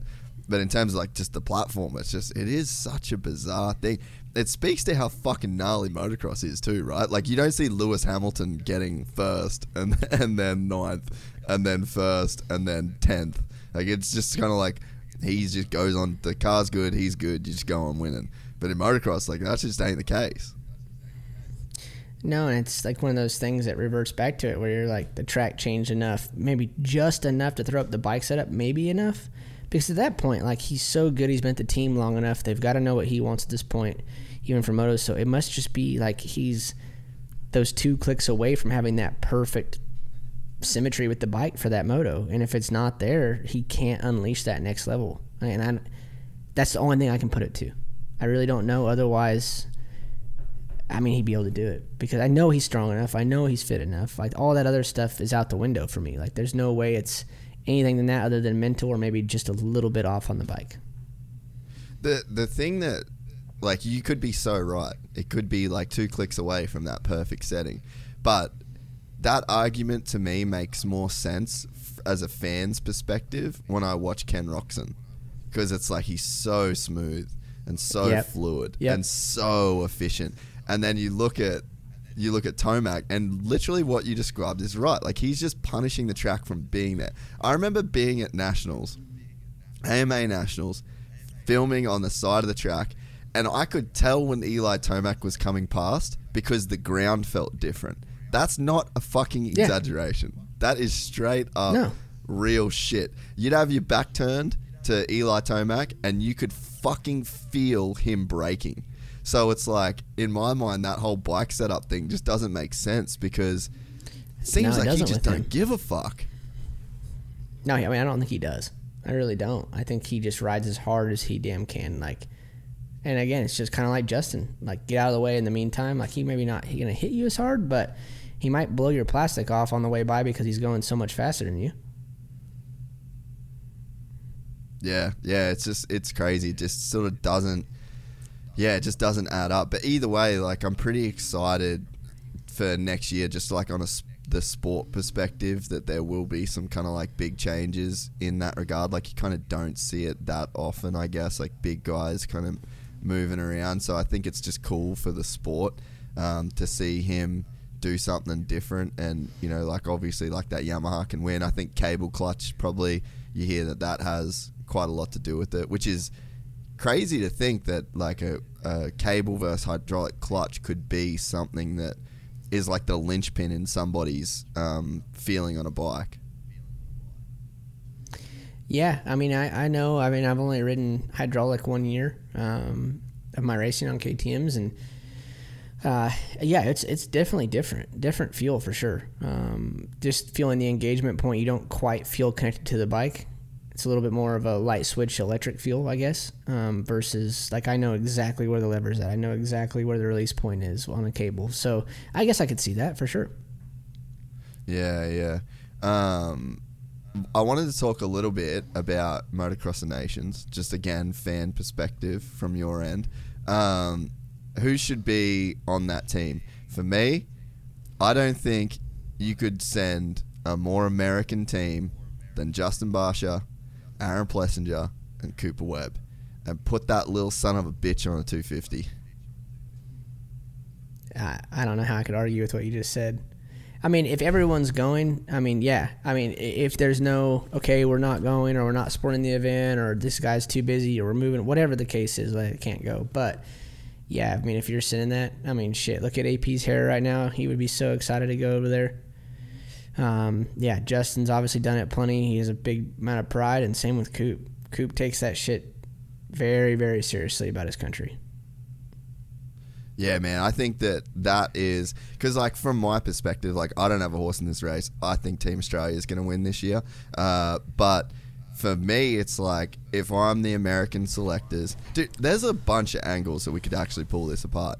But if I'm the American selectors, it's like, all right, there's been this insane... It's almost like the American team is like a victim of its own success in a way, right?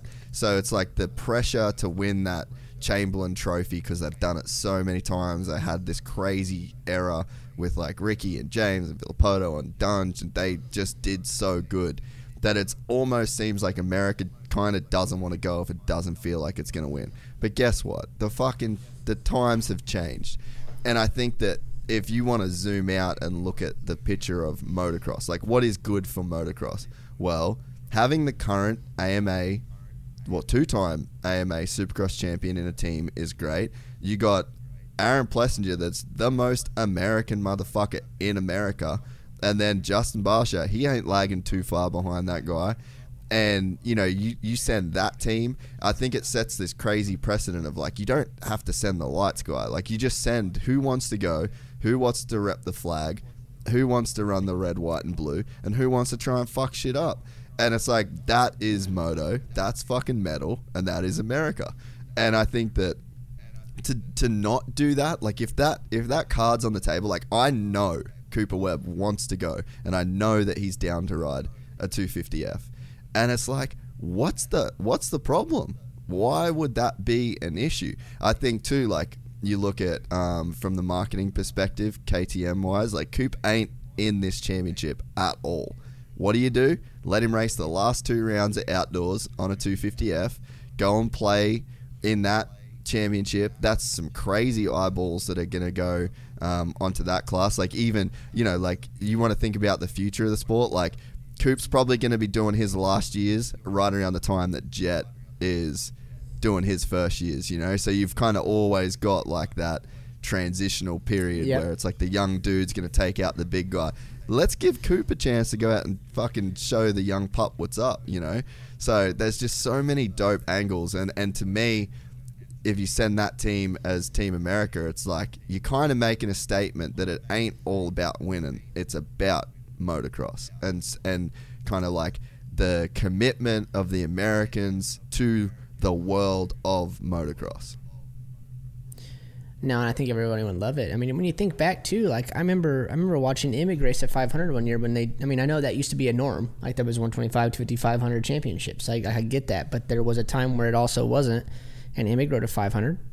You know, it's like those, like I know that's opposite end of the spectrum, but it's also not. It's not what he was training for. I bet he didn't test on that thing very much, but he went there, did it, pulled it off, won, came home. But that's like, again, one of those commitment things where it's like, Hey, we're going? Okay. Oh, you need to ride a 500. Okay. No, whatever. Whatever I got to do, let's go. I mean, I know it wouldn't matter if I got told to ride a tricycle, I'd go to that event. Yeah. Yeah, but do you feel like we've lost a bit of that? Yeah, and the schedule's to blame. I mean, it sucks. I mean, just imagine if we weren't under COVID right now, we would have had the normal schedule, would have had 17 in a row where we didn't have any off weekends. And luckily the 10-day hauls at Supercross did give us some weekends off, which was nice. And this, honestly, the outdoor series had some breaks as well. Like we're just coming off a 2-week break, which is phenomenal for everybody. But then look at it. If we had Monster Cup and then Straight Rhythm and Nations, and then you're expected to take you got to fit at least a 3-week break in there somewhere. Well, now it's mid-November, and I got to race in a month. Like, it's just insane what we ask for them. We ask a lot out of these guys, and it's not a big deal at the beginning of your career. But once you're Eli, Justin, Coop, at that point in your career where, not the twilight years, but essentially, unfortunately. The business end. Yeah, where you're like, dude, I do need a break. I need to reset. Yeah, I can hammer this out, but that's every time I do this, it's taking a year off of me. There's only one more year I can do this now, or 2 more, or maybe there would have been 5 had I taken a little bit of a break. Or you go the Justin Brayton route where he's just super crossing it, doing Australia, making good money, loving it, and still racing. He's 37, and he's enjoying it. He's loving it, and he's still successful because of a little bit of the reset, the break. Let yourself gain 10 pounds and then work it back off instead of trying to gain weight in the offseason because you just came off of a 12-round series plus 17, and now you look like you just finished Tour de France because you're so calorie deficit. So to me, it's one of those things. No, it does make sense. What do you think that, like, I don't think we've really lost out. I mean, I'm sure that Davey Coombs has lost money on the series not having as many rounds or whatever, but it's like there's an overhead, right, that let's say they run 3 extra rounds, like that costs more money to run those 3 extra rounds. You got more potential to make profit. I get it, but it's like, has this been better? Like these last couple of years, the fact that COVID has kind of messed with the program, has it been better on these guys? Like, is it a better thing to kind of have this limited schedule, and should it be something we kind of look towards? I really do. I think it changed it just enough. I mean, I think it's no different than you wake up and you do the exact same thing every day, the same exercise. You become somewhat not immune to it, but tolerant, right? Like you start getting used to it. It's the same stuff, but then you changed one exercise, and now your abs are sore, or now my legs are sore. But all I did was add in one different exercise. Well, yeah, it shocked your body enough. So, it's the same thing with your system. I think, like, you do enough different things. Like, we went to Atlanta. Everyone loved Atlanta. It was just like Daytona without sand. Not that much different. But everyone loved it because it was different. It was something different, And same with the outdoor schedule last year. Went to Loretta Lynn's. All those, 90% of those kids on the gate have already raced there. But everyone's excited to go back there because it's a new venue. It's not the same 12-round series, and with the exclusion of maybe a round gets flip-flopped on dates here and there. But other than that, I mean, it's the same series. And once you've been doing it for 8 years, I mean, it doesn't take much change to make it really fresh again, too. Yeah, that makes sense. So what do you think? All right, let's say Coop, because Coop's been struggling pretty bad this year. Like I know that like he was really wanting to win that outdoor title. I mean, obviously all those guys do, but I think that was like a big point to prove for him, was to like come off the Supercross title and then go win the outdoor title. And he's just struggled like gnarly to make it happen. What do you think Coop would do if he went into the lights class? And let's say that he runs a Team America graphics kit and he runs a red, white, and blue at the last 2 rounds of the Nationals on a 250F. Like, what do you think he can do in that class? Like a top guy stepping back. We never really see that happen. I mean, normally that stuff doesn't go that well. I mean, last time I think that actually happened would have been like Ricky. I think Ricky did that to get Barnett's record in like 01 or 02. I think he had already clinched the title. And I think I remember him beating Brownie, but it also helped Brownie win the title or something. It was something crazy like that. But I would say normally it doesn't go to plan, but Coop is not a guy you want to doubt ever for anything. I wouldn't be surprised if he went and won one, dude. It would not shock me. Like, I wouldn't be surprised if he got 6th. I wouldn't be surprised if he went and won one, no problem. Yeah, dude. I mean, I feel the same. Like, you just go. I actually don't think Coop gets the respect that he deserves. I think that he's probably going to be one of those guys. You agree? Yeah, he doesn't get enough. Yeah, no, I completely agree, man. I think Cooper Webb is going to be one of those guys that when his career's done, people are going to look back and be like, yeah, fuck. He's like one of the best ever. And I don't, like, for whatever reason in his career, like when we were watching Villapoto, everyone's like, man, he's one of the greats. Like, he's a Hall of Famer. And then you're watching Dunge and you're like, dude, he's one of the best to ever do it. And then you watch Coop and it's just like people don't give him that same respect. And this year in particular, watching him win this Supercross title, how do you win 17 races when you're the fastest at basically 0 of those races? Every whoop section, you're looking at Coop being like, this could be the one that he fucking cartwheels in it. And it's just like, didn't give a fuck at all at any point. 0 self-doubt. And if there was, he shut it out of his mind, worked his way through it. So, like, I think he's extremely underrated. And I think that at any day, like, you look right now, I would say that he's pretty jaded by this whole outdoor season. Like, there's obviously a bunch of shit that he's, like, not pumped on this outdoor season, bike or whatever wise. But it's like, if I had to put money on a horse, and that horse was Cooper Webb, I would put money on Cooper Webb going to, like, a race, stepping back to just some one-off random event. Or, like, let's say, yeah, there is just this one race. You get all these guys, you put them in a random place, and you're like, all right, pick a winner. I'd be like, fuck, I'm probably going with Coop, man. Like, because he just seems like the kind of guy you can't bet against, even though a lot of people don't want to bet for him, if that makes sense. No, but you know what's funny is that, like, I feel like Coop's mentality. Have you watched The Last Dance? The Last Dance? Or the Michael Jordan? No. I think it was called The Last Dance. Oh, so it's worth watching. Yeah, no. Yeah, okay, yeah. It's a must watch, dude. I haven't watched it. And so, like, he says in there, he made up things basically to piss himself off, like that he thought, like, either a competitor would say to him, even though he didn't say it, he would tell himself enough to where he believed it, that guy was basically saying that you don't belong or he's going to kick your ass tonight or whatever. Coop's just like that, dude. Doubt him for a second, he's going to go win, or he's going to prove you wrong, and he wants to prove you wrong. And, like, I think he eats that shit up. Like, you tell him he sucks, he's going to go show you he doesn't suck. He wants to be told that. And it's like, it's crazy. It's cool to be around. It's cool, and again, that I'm one of his friends. Like, that's awesome, you know. And I love seeing it, love rooting for him.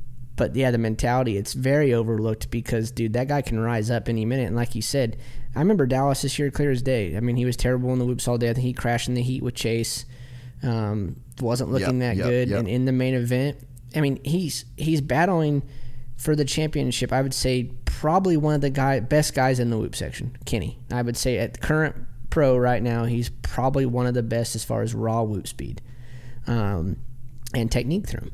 And so it looks like it's going to be bad. Next thing you know, Coop's doing some rhythm through him that ends up being faster than Kenny, skimming them, and passes Kenny in the whoops all night long. This guy looks atrocious, like it's going to be tough to get 7th, and pulls it together and wins. And you're like, this is why you can't doubt him. Right here, another example. How many do you need before you don't doubt him? So put him on a 250F at Motocross Nations and let him go and fuck shit up. And let him show that KTM 250 is competitive. Yeah, man, I would be all about it. And just, like, even again, you know, just for, like, the interest level of the sport, like, that's what, in terms of, like, what is best for the sport, that's what's best for the sport. Like, Motocross Nations, America goes there, like, maybe gets on the podium or whatever with, like, it's probably, like, RJ, Chase. I think I heard, like, RJ, Chase, and AP, maybe. I can't remember exactly what I heard. But it's like, that's definitely cool, and I'd be pumped for RJ to get that chance. But I mean, in terms of like big picture of the sport, dude, send Cooper Webb on a 250F. Like, that is the headline, you know. And then you got Jet going back to Europe for the first time since he was 2, and going there as like this new, you know, crazy sensation in America. Like, this could be the craziest motocross of nations. You know, and it's all sport is about storylines, you know, and like this is the storyline that you could pick to you know, do the sport justice. Well, we were just talking about it, like you got involved with fantasy football because of a player or whatever, and we're talking about that. Well, no different. Like, fans could get really engaged over, oh, Coop's going back to a 250F, like, because they're probably tuning out at that point. Outdoors is over. Like, yeah, we'll watch Nations, but we haven't been doing that good, and it's kind of, it's whatever. Different time zone. But, dude, you want people to watch that? Put them on a 250. Yeah, no, I completely agree. Well, mate, it's almost been pretty much done the old 3 hours here. I am so stoked we got to catch up. I mean, man, we've been friends. Actually, when the fuck did we even start being friends? I can't remember the first time I met you. Dude, my dad asked me that on the way here, and I was trying to remember that. I swear it was 2008. I swear somehow, some way, like when you first came over here, you and I, or you were filming something, but I was there maybe with Josh, or I don't know. But it was like somehow we met, and then I think we were both like, hey, he's cool. Well, hey, he's cool. And then we were just cool. It was just like instantly. It wasn't like we had to get to know each other. It was just like, oh, he's cool. Yeah, right on. Cool. You're cool. Yeah, I was thinking about, I'm pretty sure there's a photo somewhere at a Supercross, and it's me, Kenny, Eli, and you. And we were kids, like all of us were just literally kids. Yeah. And but man, I was thinking about it. I was like, I can't really ever remember like the first time we like fully met. But you know what you said about Ricardo when you were saying he makes you feel like you're best friends. I always just had that feeling with you as well. Like, ever since I can ever remember, well, since I can't even not remember meeting you, I just always knew that me and you were just boys. Like, anytime anyone come, like Will Hahn come up, I was like, yeah, dude, he's the fucking man. Dude, it was hilarious too, because then I come to Australia, and sure enough, right away we see each other there, and I'm like, we picked up like, I haven't seen you in years, and it was like we picked up like no big deal, like, hey, what's up, dude? Oh, not much, same old, you know. It's just back to normal, and I'm like, dude, that's rare, it's cool. Yeah, no, I was pretty stoked. Yeah, we definitely I feel like it's actually kind of funny that we probably haven't spoken that much lately, or like probably over the last year, because we were trying to do this. So we've had a bunch of conversations. It was like, we'll just save that for the podcast. We'll save that for the podcast. I know, literally, dude. This is like the first like real good catch up we've had in like a long ass time. And it feels great. No, that's good. I'm fucking stoked. I'm so excited to get back there, dude. I'm like, gonna make it happen. I'm gonna try and get over there. We'll like fully build. I want to build like a studio like this over there, and you know, like start doing some Supercross companions and shit like that over there. But it's a trip, man. Like the way that my life was over there, and then to come back and do the podcast, like it would just be the complete. Like it would just be like this weird full circle deal, but it would be so rad to actually get to do this with like all you boys that like, because man, you guys were my family over there, you know. Like, I didn't have that many people, and it was guys being cool like you to me that like made me feel like it was a fucking good place to be. And that was, you know, there was a long time it was like that. Well, we all need that. No different than like when I came over there, you felt so welcome instantly that like you need people like that, because it's easy to be uncomfortable in a setting that you're not used to, even though I don't know how you can be uncomfortable in Hope Island. I really don't. But at the end of the day, like I said, like you have all these people around you, like, what do you need? What's up? Oh, you want to ride? Or like, do you need a gym? And like, you guys were everyone was so damn cool to me, but you need that. The more we could do that, and the more we'd worry less about who's wearing a mask and who's not, and who's getting the vaccine and who's not, and just be fucking normal humans again, the world would go back to normal a hell of a lot quicker. Oh man, amen to that, eh? And you know, like that's probably like the biggest underpinning of this whole project of doing this podcast is just like conversations with good people. Like, fuck, I love talking to good people, man. Same. That gives me that hope that we still have humanity's still normal at this point. Yeah. Well, that's a whole nother 3 yeah, exactly, right? Yeah. Well, yeah, man, I'm super stoked, dude. Like, as a friend, man, like I just could not be more proud of what you're doing right now, and it just makes so much sense. Like you've been the best guy to so many people for so long. So, you know, like it's funny, you know, the whole way through this, you're sort of saying like you probably didn't really consider yourself to be what you were this whole time, you know, but it's oftentimes the people that underrate themselves and undervalue themselves that actually provide the most value to people, you know. So I think that it's such, like, at times can seem like such a ruthless and cutthroat sport, and, you know, like, you got to be the fucking man and you got to have this big dick energy constantly, and it's like, yeah, you need that a little bit, but also look at Will Hahn. Like, there's a fucking guy that was just the nicest and coolest person forever, and it's like, you know, your career you can probably have a bigger impact post racing on this sport than you ever could have had racing, and it's like, and you won championships. So it's like the value of being a good person in this industry is like so underrated, and you are the example of the nice guy not finishing last. Well, I mean, that means a lot, dude. There's a lot of mutual respect here, obviously, and I don't want to sit here and act like we're gonna tug each other off, but I mean, I will. But it's like one of those things. Yeah, you like, can tug me off if you want. It's been a while. Yeah, it's no big deal. No, it's very flattering to hear it, for one, but the mutual respect goes, I mean, look what you've built, dude. Look at the following you got. I mean, when I open my YouTube, you pop up. Like, and it's not just because it's motocross related, it's because it's huge, dude, and it's overseas. It's not even local for me. So it's, like I said, be proud of yourself. Look what you've built. It's badass. No, I appreciate it, dude. Well, let's do this again. Hopefully the next one's in person, but if not, I give a fuck. I love talking to you. And super stoked. Dude, I'd love to do a companion with you. Dude, 100%. I'd be down. You'll be at the races. Dude, I love listening to him. Oh yeah, true. We need to figure it out. You know what? Somehow, be fun? some way. Well, you know what we should do? Actually, Jacob, is Jacob listening? You got headphones on, Jacob? Yeah. Yep. Perfect. So, Jacob, what we need to do, we need to take this US setup and we need to put it in the pits somewhere, and then we just need to have people, like, we just got our own little Supercross companion booth, and it just comes through to the studio. Because, like, we had Jed on this year. Like, he called in for Hunter's first main event. That was, like, the dopest shit, man. Like, because there was just, like, so much emotion. He completely forgot he was on the fucking podcast. He was just screaming at the TV. But, yeah, they're super fun. So, like, the US studio, I definitely want to build, like, something dope so that we can do those companions, because they are fun as fuck.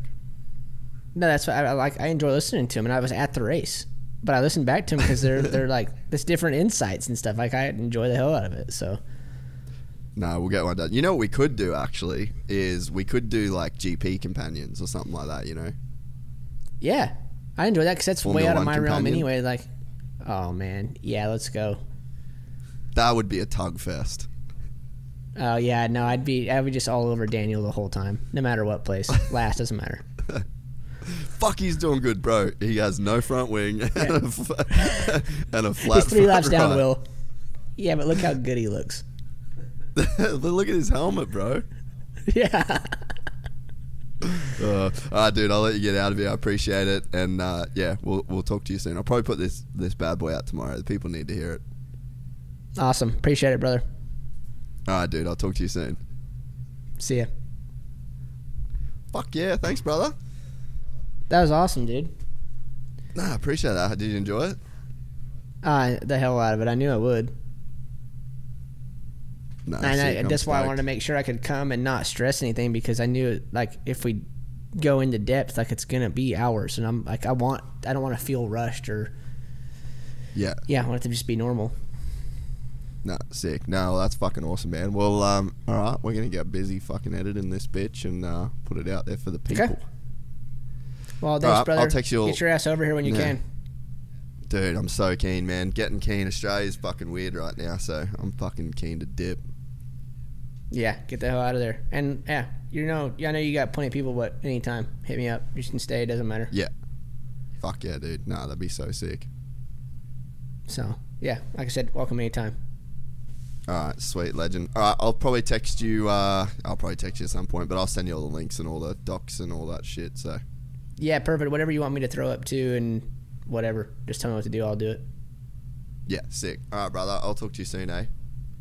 All right, man. Take care.